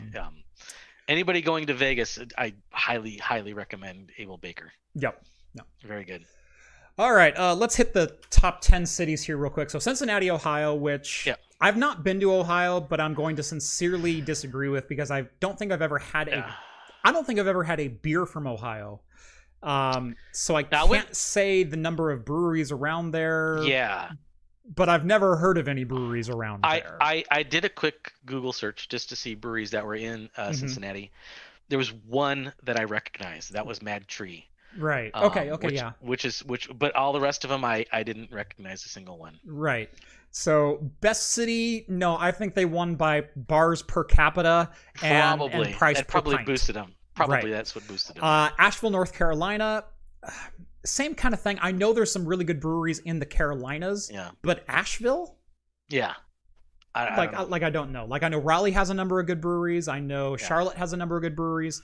Although that's south. I don't know. Then there's St. Louis, Missouri, which obviously is the home of InBev. I wonder if they took scale of brewery into consideration. It could be. I mean, it also could be because it's right there, readily available, cheap. It could also be that in St. Louis, I think you have hot water, cold water Bud when you're installing your plumbing system in your house. That's right. It doesn't matter. You could shower in it. Right. So I think it's just another turn of the dial over there. Portland is fourth. Pittsburgh, Pennsylvania is fifth, and that one I could definitely agree with. I can see that one, yeah. Denver, Colorado, same kind of thing. They have some amazing breweries over in Denver. Yeah. Bend, Oregon, can't argue that. Madison, Wisconsin, that one is. I know Wisconsin holds a lot of craft beer up in high esteem. I tried a lot of them. There's a lot of them. Yes. I will say. And not to crap on all of them because I haven't had all of them, but I just wasn't that impressed with a good number of the offerings over there. It's kind of like a good number of the offerings I've had from Kansas. I've had a couple of good beers from Kansas. Yeah. And I've had to wade through a lot of other stuff that just garbage. Yeah. No. Right. Yeah. Missoula, Montana. This one's kind of the wild that card. Was a weird. Yeah. I mean, they could be like Bend or something like that, a small town that just has some good ones. But I don't know any breweries that are in Montana. Right, and then Missoula, Montana, Big Sky. That's the only one. Right, and then knowing the water quality in Cleveland, I can only imagine what kind of slime they're churning out of there. So. They're all sour ales, just because they just all naturally turn sour no matter what they make. Yeah. Let's see. When will craft computing be a brewery? I am more likely to be a distillery first because that's what I relate to. And I've said this a number of times on the show. I'm more a spirit and liquor and cocktail guy than I am a beer guy. But I can find more craft beers to talk about, and it can be more of an object and permanent prop on the channel than a cocktail can. Because, number one, it's a lot cheaper to buy a $4 craft beer and open that on every show than it is to mix a new cocktail every show. Right. And plus, you can also find a wide variety of interesting things to drink and talk about And you don't have to sit there on camera mixing up a fancy drink Right. every single time either. I've had 90 stouts ish on craft computing probably, and only 2 or 3 of them were the same, and I can talk differently about each of them. I can, you know, whereas how many different ways do you want me to make an old fashioned? How many different ways could be, because I'm also very much a prohibition to 50s era cocktail drinker. Yeah. You know, I love a lot of the classically made cocktails. And that's kind of where my, like, I go like prohibition era, give it to me old fashioned, like 1890s to 1930s for like whiskey cocktails. Yeah. And then up to tiki era for the rest. Yeah. And that's my wheelhouse. That's what I love. That's what I drink all the time. That's what I make myself at home. But I'm more likely to make a distillery than I am a craft brewery. That being said, I've discussed the possibilities of opening a craft brewery. Yeah, I mean, me and John brew our own beer and cider and stuff like that. So it's not like we don't have equipment or anything like that. We could. At one point, I heard of a chain of growler stations in Salem that was for sale. They had 3 locations, and I inquired about it. Oh yeah, was that Growl Movement? Yes. Yep. They had some growler stations for sale. There were 3 locations with retail. One of the locations, they only use like a quarter of their retail space. So there's like all this space, and I'm like, well, that could be a studio in the back. Yeah, there you go. I could, you know, open up a couple of stills or a couple of brewers and have a couple of large tanks and film in the other half of it and have a retail establishment in the other and work the register at day and shoot at night, and it could be a thing. I totally had like a business plan starting to be mapped out for it. I'm not saying it won't happen, but at the moment it's not in the cards. So. Yeah. Plus, also all the beers that me and John make aren't that great. Yeah. To be honest, there's a few times I've made some really good ones, but Cosworth says Jeff, after his cloud gaming project, is definitely more of a liquor guy. Yeah, no doubt. How much scotch did I drink during that project? Oh man. So yeah, it's I know well enough, and I know enough people who have ventured out into their own as far as self-employment and self-entrepreneur. I know not to put all my eggs in one basket. At the moment, my eggs are in 2 baskets, and that's still not enough for me. I want more than that one basket. And so eventually I'm going to venture out into another area, probably completely unrelated to what I do here, whether it be craft beer or opening a distillery or buying a facility of some kind and investing in that, or going into something else, going into real estate and doing that on the side, or whatever, you know. Miniature equine breeding. Right. I will do something else. Pygmy horse breeding. Right. I will eventually be doing something else alongside craft computing that is not craft computing, because I want to make sure that I'm successful. But I'm also a very cautious person. So.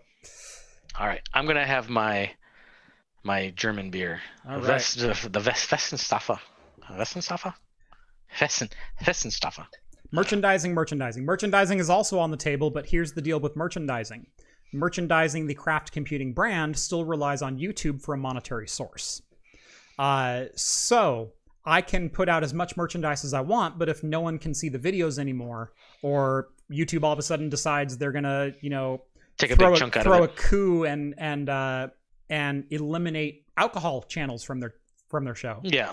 Now, number 1, I'd probably have to change the name of my channel. Number 2, I'd have to rebrand everything entirely and get rid of the shtick, which I could. My tech, the reason my channel is successful is the tech holds up on its own, and then there's other areas of interest that people are interested in watching me for. So people like the beer reviews at the end of the videos. I actually get complaints when they're not there. However, the analytics for YouTube say you watch to the out credits, and then only about 12 to 15% of you watch the beer review. However, the 12 to 15% is a big reason my videos do well, because you all click on the notifications as soon as they come in. And so the beer helped me form a core audience, which helped get me more views, which helps get me a more general audience. And so it was all part of the marketing plan when I was thinking about how to do this. But yeah. Long way to say maybe. Yeah. But yeah, the original merchandising question.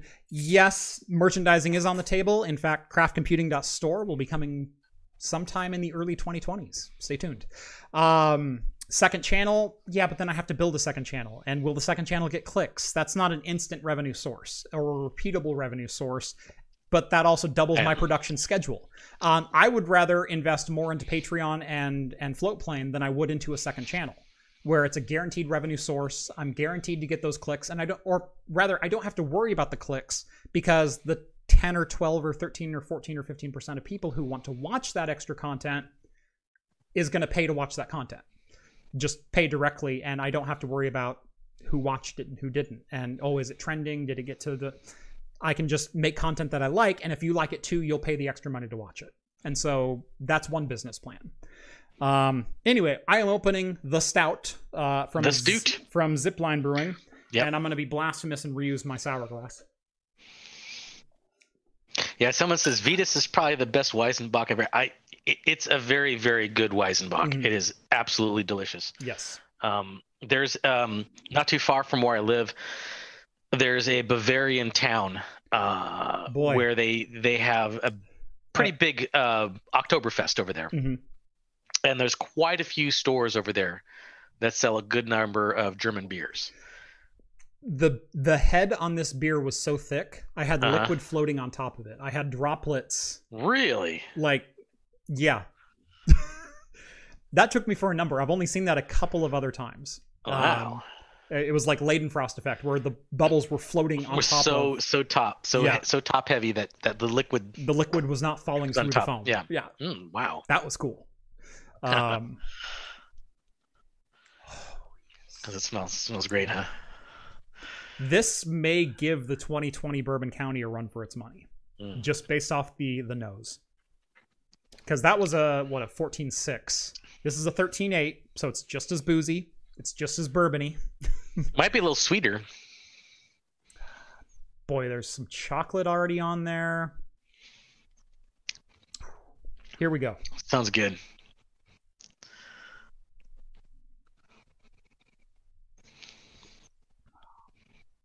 Terrible. Oh, that's awful. Well, you're not spitting it out, so. Oh, just awful. Lead and Iron. Jeff, I actually create merch. Depending on what you're looking to do, maybe I can come in for cheaper. Definitely give me a ring. Look up my contact info for the contact me or about page on my channel. Or just DM me through Twitter. That's probably the best way to get a hold of me. My DMs are open. So hit me up through Twitter. Let me know who you are, and I'll definitely talk, because I've got some merch ideas, but I'm looking for a couple of very specific things. So let me know. He's looking for inflatable Jeff dolls. For snuggling. No, I think I would sell an inflatable Jason doll. That way you all can F him.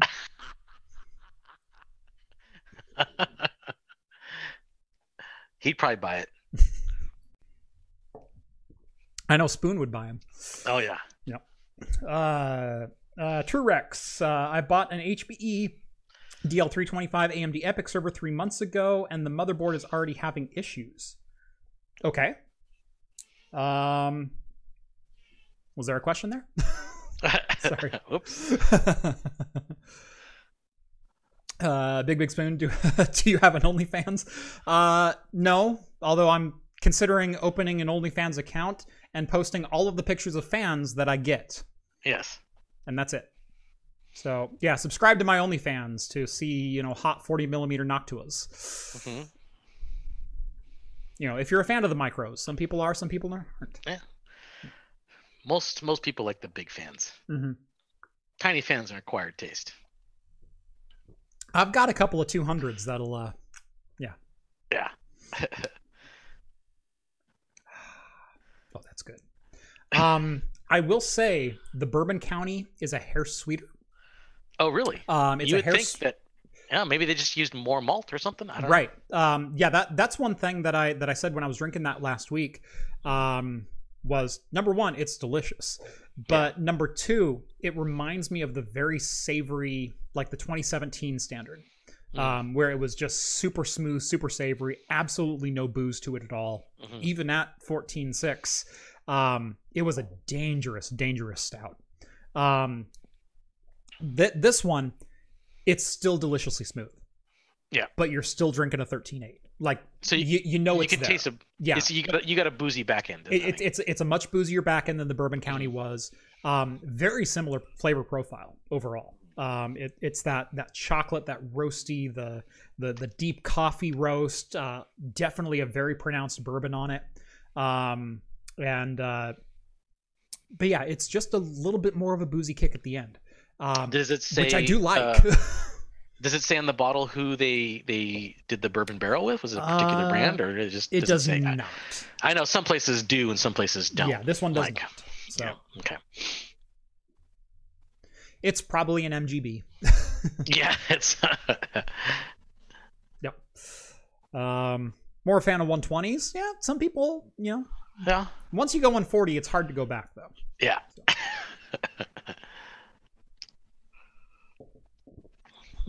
Only fans for only for PWM and the occasional Rambo tease.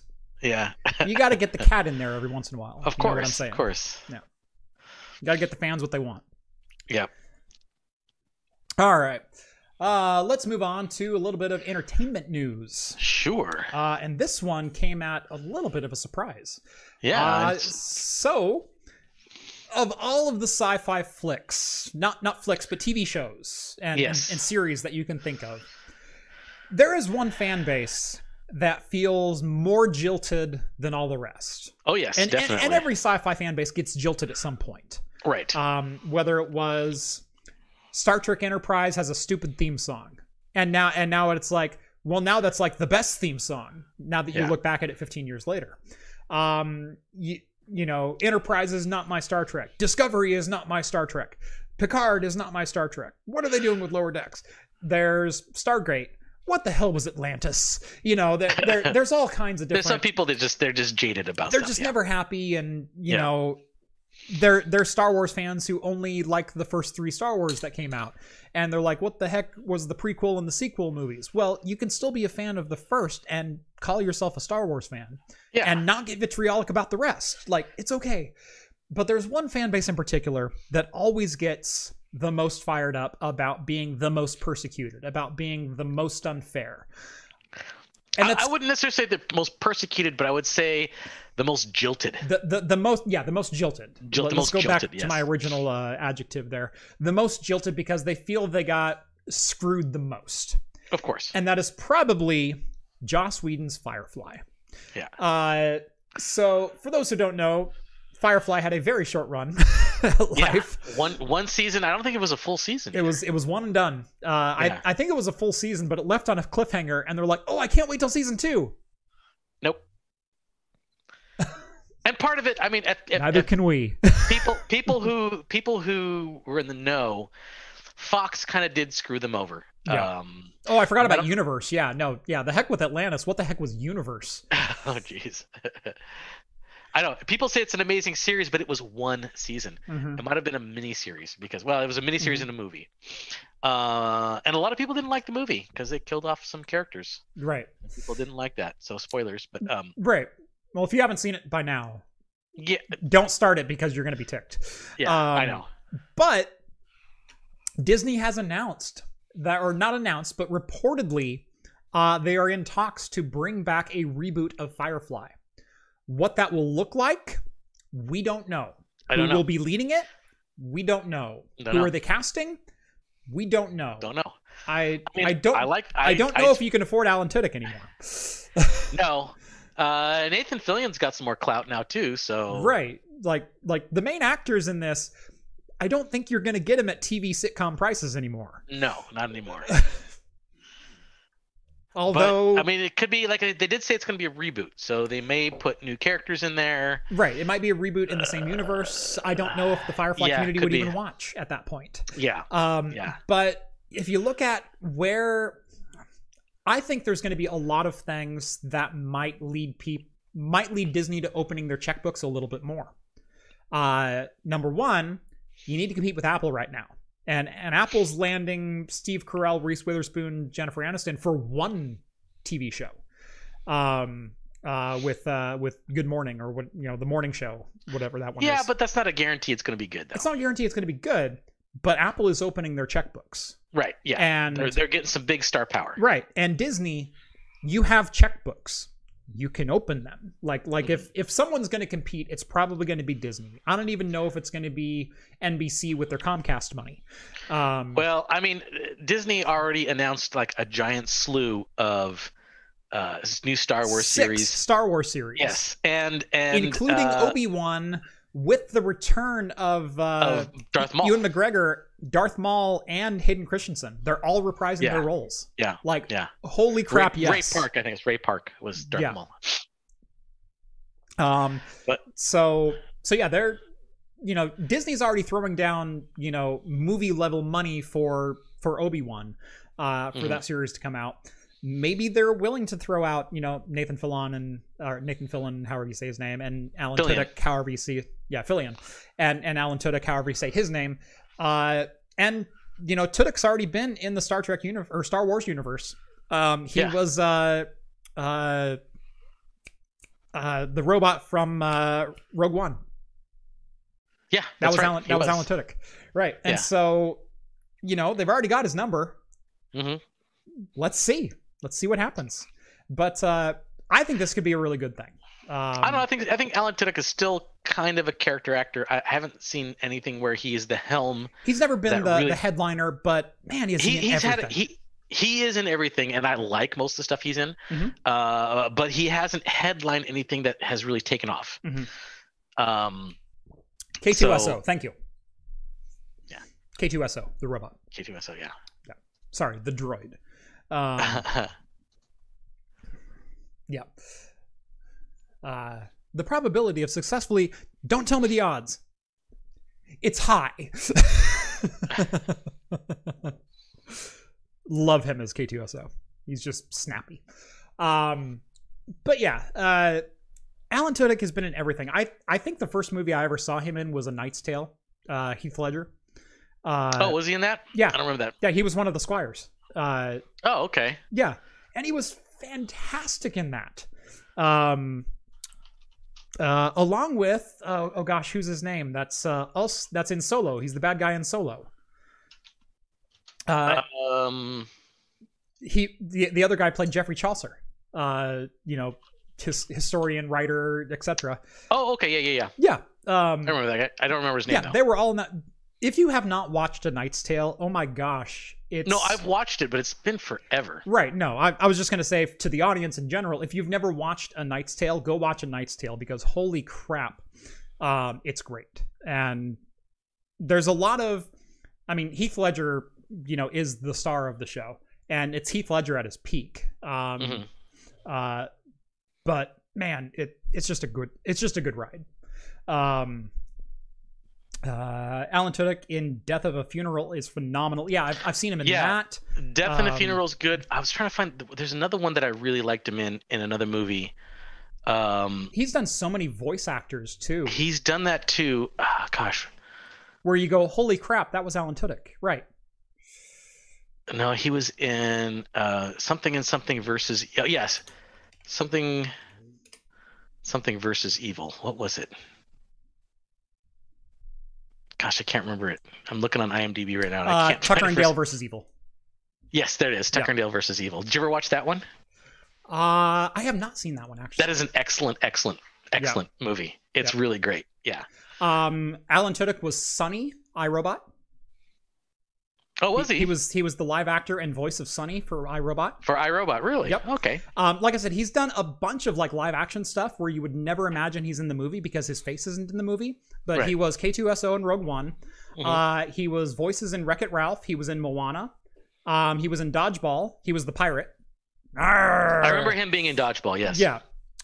Serenity, 28 Days, Zootopia, Big Hero 6. So he's already well on Disney's payroll. Yeah, he's got a lot in there already. Right. Oh yeah, he was in Ice Age. He was the voice of was he Sid in Ice Age? Gosh, who did he voice in Ice Age?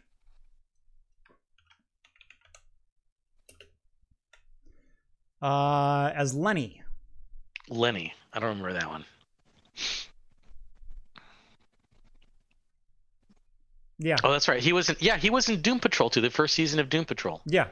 So like I said, he was Mr. Nobody, yeah. Yeah, so like I said, he does a lot of voice acting, and it's hard to pick him out and like, that was a bad role. No, like they've all been great. He's never headlined, but oh man, he's just great. Anyway, I don't know how we got off on a I Love Alan Tudyk fan club there, but yeah.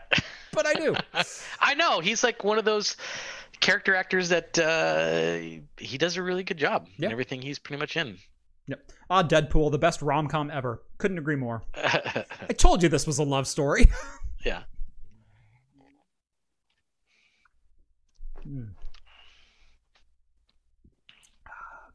You know the beer's good when it just evokes vocal responses that are completely like, just Yeah, this one hits your tongue and just This one's very good too. Paul Bettany, don't get me started on Paul Bettany because he's great too. Yeah. Anyway, let's get into Clint Howard. Yeah. Clint Howard, try the Tranya. I don't trust people who don't trust Alan Tudyk. Let's get into probably the dominant PC and gaming story of the week, which has got to be Cyberpunk. And we'll probably spend the rest of the show on Cyberpunk. Mm-hmm. So if you're not a fan, I'm going to do this completely spoiler-free. So don't worry about ruining the story or anything like that if you haven't played it. Let's just talk about the launch itself, what my impression is, because I'm about 30 hours into it. And I'll just give impressions. I won't, like I said, give any of the story away. And also the backlash that has been coming from what a lot of people see as a poor release, what a lot of people see as a good release. Is there a little bit of a hive mind going on? What's going on? So before I get started, I'm going to let the cat out real quick. So let Rambo go? Yeah. Let my Rambo go. So actually, if there's anything you can talk about for like another 2 minutes, let me know. It's going to take you 2 minutes to let the cat out? My goodness. That cat is really hard to catch, I guess. Well, I had an LTTstork.com problem before the show. I see. So I'm going to go I got you. I'm going to go let the cat out of the office real quick. Oh, gotcha. I got you. Which he does need out of the office. So all right. The show's yours for like 2 minutes. I can talk a little bit about Cyberpunk. I actually did not pick it up yet because I'm waiting for the availability for RTX cards to become purchasable, so I can get my 3080 RTX card, and then I'll purchase Cyberpunk at that point because I want to experience it at the highest resolution possible that I can muster and the best detail because it looks phenomenal. I think the biggest part of the news that's coming out is that it's a horrible, horrible console release. I've watched the Digital Foundry videos about it. It was looked like it was smeared in Vaseline. I don't know if anybody else has seen it, but it was it was like a slog, blurry mess on the PS4 and on the Xbox. It was just as bad too. I think it's running at almost 720. I think is what the resolution is running at. I think they even mentioned that it looked like a Switch port, that it was that bad. So that's kind of why, and it also crashes constantly. It's just the physical demand of this game for last generation consoles is just absolutely horrendous. But on the PS5 and the Microsoft X Series Xbox, apparently it runs pretty good. It does a solid 60 frames a second on the PS5, and it has some really nice visuals on the Xbox, but it runs, I think, at a more 30 frames per second. So if you want to play it on the console, I would recommend getting an next-gen system. If you are going to play it on your last-gen system, I would recommend not doing that because it is a garbage port from what I understand. Which one? I was just talking about the ports, the different ports. Yeah. Specifically the console ones, playing it on the PS4 and the last-gen Xbox. There we go. Yeah. It's a horrible slog of a mess. Yes, that's what Runs better on the next generation ones. I mean, it's still the same. They're using backwards compatibility to make it work, but just with the increased horsepower of the newer consoles, they run a lot better. Yes, with less problems. So just to let everyone know, the cat is very relieved to be out of the room. So there we go. Anyway, we all want to know what the cat's feelings are. Yes. Just in case you had questions about what Rambo was going through, he's very relieved to be out of the room now. Anyway, so getting into Cyberpunk, I don't know how much you already covered, but I just talked about the different ports. Yeah. So, like I said, I'm about 30 hours into it. I'm on a 2070 Super and a 10850K. That's the PC I'm on right now, and this is also my gaming rig. At ultra settings, oh boy, does it struggle. Like dips into the teens struggle. And you're running at what resolution? 1440. Okay, 1440. Okay. 1440, ultra settings, ray tracing on. Even with DLSS at ultra settings, oh boy, does it struggle. Yeah. However, what I found is most of the problem comes in the shadow rendering. So I don't know what they're trying to do with shadows that are taking all the resources, because ray tracing should be doing that in and of itself. In itself, yeah. But it's not. By reducing the shadow resolution to like medium or even low, the game runs at like 75 locked. Like it's a great experience at 1440p. And like I said, that's on a 2070 Super. Now that's obviously a fairly expensive graphics card. Not a lot of people have that kind of power, but I'm getting great results. I have not had the game crash on me once. Never once. Never to the desktop. I did get a crash error one time when I quit the game, where I saved my game, exit to menu, quit, and then once the window closed, it said Cyberpunk 2077 has flatlined. And oh, okay. I started the game back up. But you were my exiting save file anyway, was there. Like that's the only. I've had one crash other than that, and I had an autosave 2 minutes earlier, so it's like, woohoo. Whatever. Yeah. Right? Who cares? I have to walk another 2 blocks. Oh no. But it has been fantastic as far as performance goes, as far as immersion and everything else. Yeah. Is it buggy? Yes. It's an open world, massive game with thousands of scripts operating at a time, pedestrians and NPCs that have to do various things, objects that have to be in various places.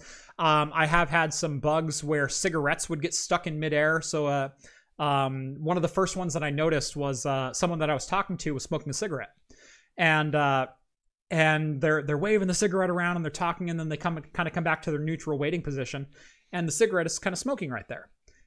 And then they're going off and they're talking again, and the smoke is still coming from right here. So the smoke didn't follow the cigarette. Yeah. Like I saw that one. I saw another one where I was having conversation and a cigarette got stuck in midair. So there's like this little stick just like in between us. They probably have one guy dedicated to just making sure cigarettes are animated correctly. And so there's been bugs like that. There's been a couple of missing animations, or a couple of issues of NPCs that I'm working with that are doing pre-scripted animations. Like walking into an elevator. They'll walk into the elevator before the door opens, then the door opens and they're still standing there. It's like, okay.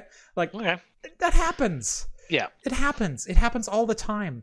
GTA 5 is not... Well, GTA 5 is the gold standard for an open world game coming out and being fully playable.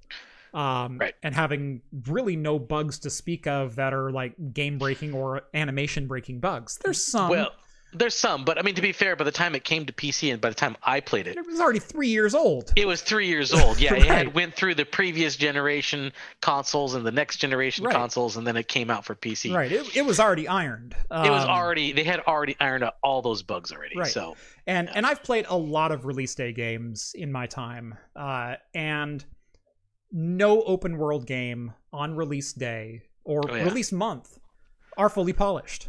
They're not. Course. There's going to be bugs.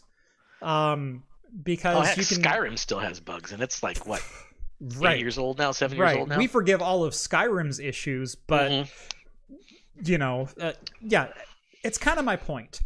Is some of the clips that I've seen online are funny. They're very funny. They're pedestrians walking across the street with no animation. They're just like gliding. There's another one that's hilarious where the pedestrian scripting is broken, and so there's like a group of like 6 or 7 pedestrians where they're walking across a crosswalk and then they stop and they walk back the other direction. And so they're back and forth. And so they're just walking back and forth between those 2 points. And he follows them for like 6 minutes or something like that, just like walking all around them and doing different things, bumping into them and whatnot. And then he fires his gun up in the air, and they're supposed to run and cower. And like 2 of them run out of the crosswalk. The other 4 stay in the crosswalk and run and cower back and forth in the crosswalk. So that now they're just crossing the street faster. Yeah. And so yes, there's bugs, and there's. Number 1, I haven't hit anything story breaking. Number 2, I haven't had anything. There's been a couple of like immersion breaking where it's like, oh, now I'm watching something that's a little bit glitchy. Cool. Right. I've had the mouth animations fail to load a couple of times for different characters. Yes, I've seen that before. Where I'm having a conversation and all of a sudden one line is not animated. Or I've had one character that just stopped animating their voice until I reloaded the save file. But that happens. And to me, those aren't big deals. No. They're not big deals at all. In some cases, though, it's also something that makes the game almost a little endearing. That's what kind of happened with Skyrim, because there was a lot of, I wouldn't say game-breaking bugs. Oh God, go back to like Oblivion or Morrowind and talk about people were like, glitches and they bugs. would get hit and they start go flying across the screen. It was funny. Right. It made for some viral videos, and it made for some good, bug glitchy compilations and stuff for a particular game. As long as it doesn't impede progress into the story, I think most people, as long as the game is good, it's got a good storyline and it's fun to play, people tend to forgive that type of thing. Yeah. Right. And to me, this is one of the most beautiful open world games I have ever seen. Most beautiful games in general. Like, not talking about like the glitches, because you see them, they're there. They're not, in my play experience, all that prevalent. You see them and you just kind of get used to them. There's a couple of them there. But in general, this is probably the first game that I will stand here and say, this game needs RTX on. It absolutely does. And not for the reasons that they've been trying to tout RTX, but because RTX feels so natural in the world, and it feels really weird without it. It makes it feel like more of an immersion. It is so much more immersive, especially the way they did Reflections.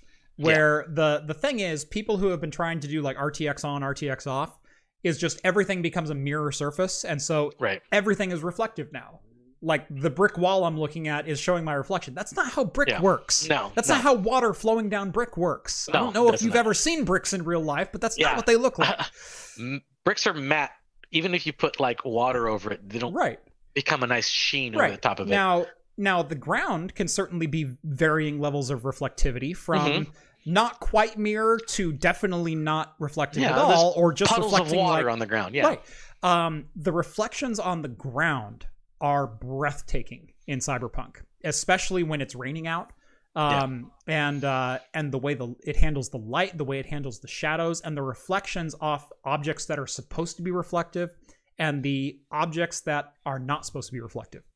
It's great. The lighting in Cyberpunk and the overall immersion of that graphical fidelity I've never seen before, and it's something that if RTX was not on, and I did play it for a couple hours with RTX off just to go like, what's it like performance-wise? Oh, I can't go back. No, I'll take the performance hit because RTX, this game deserves RTX. That's one of the reasons why I'm kind of waiting for the availability of the more 3000 series cards to come out before I pick it up and play it. Because I kind of want that experience. So it's touted as being very immersive and very detailed, and I want that high fidelity playability on that thing. Right. And it doesn't matter. I got a huge What's funny is I didn't realize I just memed that with breathtaking, but no, the lighting effects and overall beauty of the city is breathtaking. So thank you, SPX. You're breathtaking. No, you're breathtaking. But no. On to the console ports. Let's talk about PS4, Xbox One. Yeah. This game should have never been out on that. No. Or at the very least, No. the most recent graphical build of this game should have never been released on on current gen consoles. Right. Never. Yeah, it should have been skipped. It honestly should have been. So I know what they're doing. They're trying to do the Rockstar thing with it with GTA 5, where they did the double dip. Right, and pushing the graphical fidelity of what the last gen consoles can do. Remember, Right. GTA 5 came out on the Xbox 360. Yes, and And the PS3. holy crap, did it look Was good? I never played it on that, but I never played it on the Xbox One, but I did my first full playthrough on the Xbox 360, and then later on played it on PC. And playing it on PC was a whole new game because it was that much better looking. right. But it still played very well on the 360, which was honestly pretty shocking. But I've never missed a GTA 5 release on a console, and it felt weird to not buy it on A console. and so I bought it day one. But yeah, this game in the state that it's in should have never been released on PS4 or Xbox One. I will say that CD Projekt Red probably should have reevaluated how they were going to release it on the Xbox One and PS4, because I'm not saying it's not playable, and I'm not saying what they're trying to achieve isn't doable. What I'm saying is they needed to tone it down. They needed to make sure that things loaded properly, that missions were playable, that the graphical glitches that exist of characters never fully rendering are not there, because those are definitely problems. That was the main rumor that was out there when they first announced the delay. Mm-hmm. That they're like, okay, they're trying to get it prepped for consoles. Right. They're having problems porting it to consoles, and that seems accurate given the state that the console port is in now. Right. And I think what the thing was is that Rockstar, when they did GTA 5, I think from the ground up, they started working with the hardware that was in the current console system to make the game work with it. And then afterwards, they ported it to PC, much to the chagrin of PC players. Right. But in the end, PC players did get a much superior product and a very solid product. Yeah. CD Projekt Red, I think this game was very first and foremost a PC game. CD Projekt Red is a PC developer. They're a PC game developer. Right. They've always been a PC game developer. And so that's what they started out as. And they're like, okay, once we have a good PC product, then we'll port it down to the consoles. I think taking the power that the PC has and then shrinking it down to a console system and making that work was their folly. I think that's the folly that's happening right now. If they waited until next year, till the next gen systems were more prevalent, probably would not have as much of a problem. Right. But they wouldn't have been able to do the double dip. Yep. Like Rockstar did. And that's an awfully tempting thing to do. If you can bridge the gap between two different generations and then get everybody to buy this version and then say, oh well, here's the much better version for the next generation, and then people will buy that because they love the game so much. Yeah. That's a pretty big ideal way of releasing a big AAA release. Yeah. So one of my favorite ones, memes that I've seen over the last week, was console players furious about Cyberpunk 2077 being a terrible port. Oh yes, I know. and the guy with the noose around his neck going first time has GTA 4 and Batman Arkham Knight and all the other games that it's like, these can't even run on modern PCs because the port was so terrible. I actually went back to a lot of the infamous bad ports, and they're actually very playable now. Right. Like Arkham Knight, very playable. Arkham Knight's playable now, but they released it on PC and then had to actually stop the sale of it and retract the sales and then re-engineer it and then re-release it, and now it's playable. It's even more than playable. I think it's probably one of my favorite Arkham games, actually, because they had perfected the gameplay and the how smooth it was in the battle. Yeah, Probably my favorite one. GTA 4 is probably the worst release Rockstar has ever put on the PC. Yes. It was so janky. Oh yeah. Like there are aspects of that game where they upscaled some of the textures, but definitely not all of them. Not all of the textures. Yes. And so there are things that just look so completely out of place because they're not rendered properly. They don't have the right number of polygons. You have a high res texture right next to a low res texture. Right. And you're like, what? Right. Yeah. You have a couple of characters who are just stranger missions, and it's like, okay, you look like you're straight out of San Andreas. Yeah. Actually, have you seen? Okay, so there were some pictures that I saw from character renders of Cyberpunk 2077 on the PS4, where the characters look like something out of the low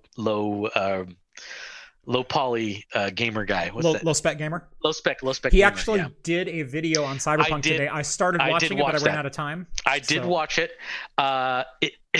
It was kind of funny because what he had found out was like one of the ways to optimize it was to remove the hair. Mm-hmm. So everybody in the game was bald. Oh, that's another thing about this game, the hair. Like there was promises of like NVIDIA Hairworks and whatnot for like Witcher and a couple other games. The hair in this game, holy crap, it is beautiful. Yeah. Every single character that you come across, and especially your A actors, your Judy, your Takamura, you have a bunch of non-player characters that are recurring characters and they're A characters, and so you see them in very fine detail, very close up. Yeah, the hair they deserve a freaking Emmy for their hair. Yeah, like it's hats off to whoever designed the hair. It's awesome. It looks natural. It's not like when this character's standing still or in photo mode, it's good. But when they're moving, it's like moving in like 3 sections. No, it's like it's naturally moving. There's and flowing actual like real life hair. Yeah. Right. It looks like real hair. That makes sense. That disabling it for low spec gamer would make sense. Yes. Like so, I don't imagine where most of my CPU utilization is going. I know it's going to the hair. Yeah. And it's worth it. The hair. I know the hair processor. Yeah. There's a whole processor dedicated to just rendering hair. Yeah. SPX, I have not seen that Reddit post. I'll probably look for it, but I know you know how to DM me, so send me a link to that, and I'd be more than happy to take a look. Because that does sound interesting. I'm always dubious of people that say, I found an error in the code and I fixed it.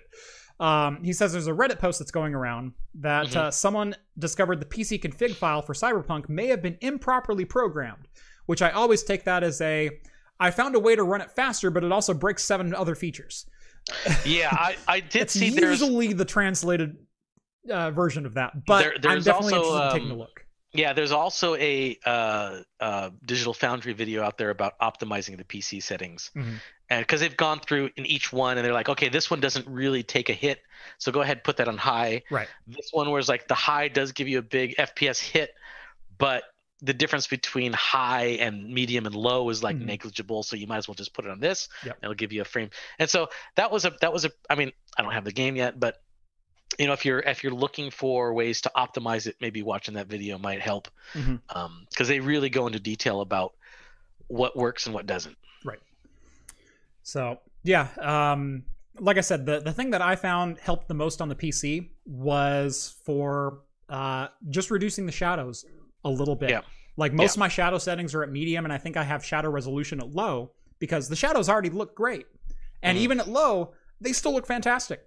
But but that's the one setting that I found that if I just turn a couple of those down, I go from like drops to the teens to drop to like 65. Right.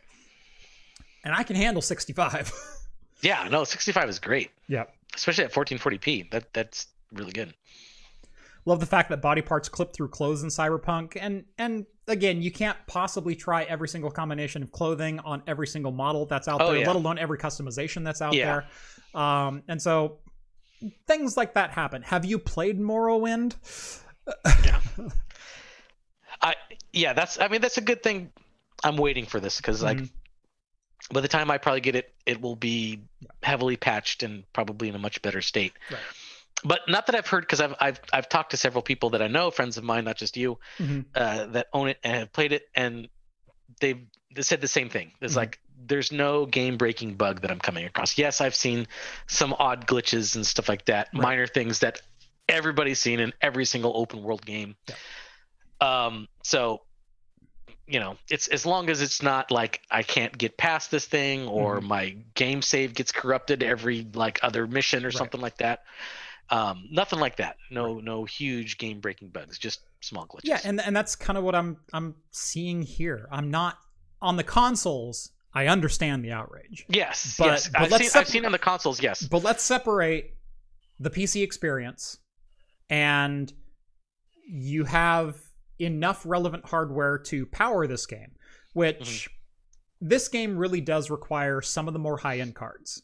Yes. I think unless you have maybe a 1070 or higher, you're probably going to experience pretty drastic performance issues and pretty drastic graphical losses for the settings that you have to run out to get this game playable. Now, I'm kind of curious to see, can this game be playable on a GTX 1650 or a 1050 Ti or something like that? Like, I want to try that. I don't know if I'll make budget cards. I don't know if I'll make a video of it because I'm a week late at this point. And, you know, Low Spec Gamer's already put his thing out, and all I'm going to do if I get a video of, can this game be played on a 1650 is, have you tried Low Spec Gamer's method? Because he removed the hair and you got like 130 frames per second. Yeah, he's got his own thing going on. I'm not Low Spec Gamer. I want to know if it's playable. He had to use mod tools to get to that point. He has to use mod tools for most of his things. It's not the Low Spec Gamer settings is not something you just dive into the game and set it to. Right. He has to mod it to get to that point. Yep.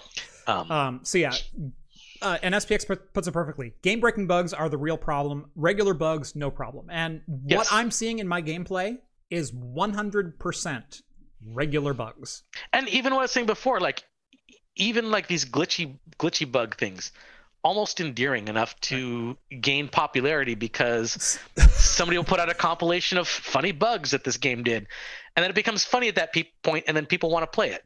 So because like I want to experience these things too. So I did have a bug that I had to look up, and found out that it was indeed a bug, and that made me feel a lot better. So minor spoiler, there's a piece of hardware in your brain that is doing funny things to your brain. Okay, it's causing problems with you, and every once in a while you'll have random problems where you'll all of a sudden you'll glitch and you'll start coughing and like, oh my god, like I feel like I'm gonna die kind of thing, and your vision goes all like a little bit of static, just kind of like fading through your vision, and like intentional tearing in your vision and things like that. And it's done for effect, and it's usually like a 15-second effect where it's like, oh, you're having a problem all of a sudden. Oh no, like I'm having a hard time walking up these stairs. And then it gets to like a minor anxiety attack. And then you reach the top of the stairs and you're like, okay, I'm fine. And everything goes back to normal and you continue with your game. Okay? So that's kind of the gist that they're going for there. That effect got stuck on my system. And I played the game with that glitch for 3 hours. You're like, is this supposed to happen? And I could kind of play through it, but at one point I'm like, this has got to stop, because number one, I'm getting a headache. Number two, I don't know if this is normal. It could be normal because it's certainly adding to the aesthetic of the game, but I don't know if it's supposed to be normal. And so I looked it up and they said, no, it's only supposed to last 15 seconds. Reload your save file. And so I reloaded the save and it went away and I went, oh, thank God. But I played with it for 3 hours like that.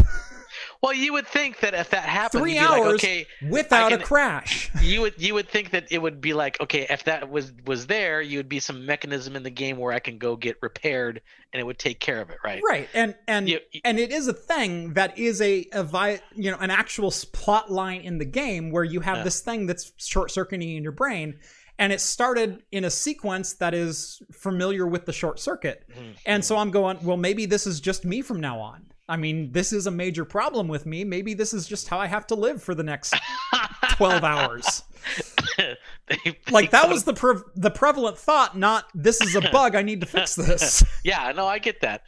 It's like, oh my God, this game's annoying. I think they really thought this was a good idea. I don't know. Yeah. So But I seriously played for 3 hours going, well, maybe this was a design choice.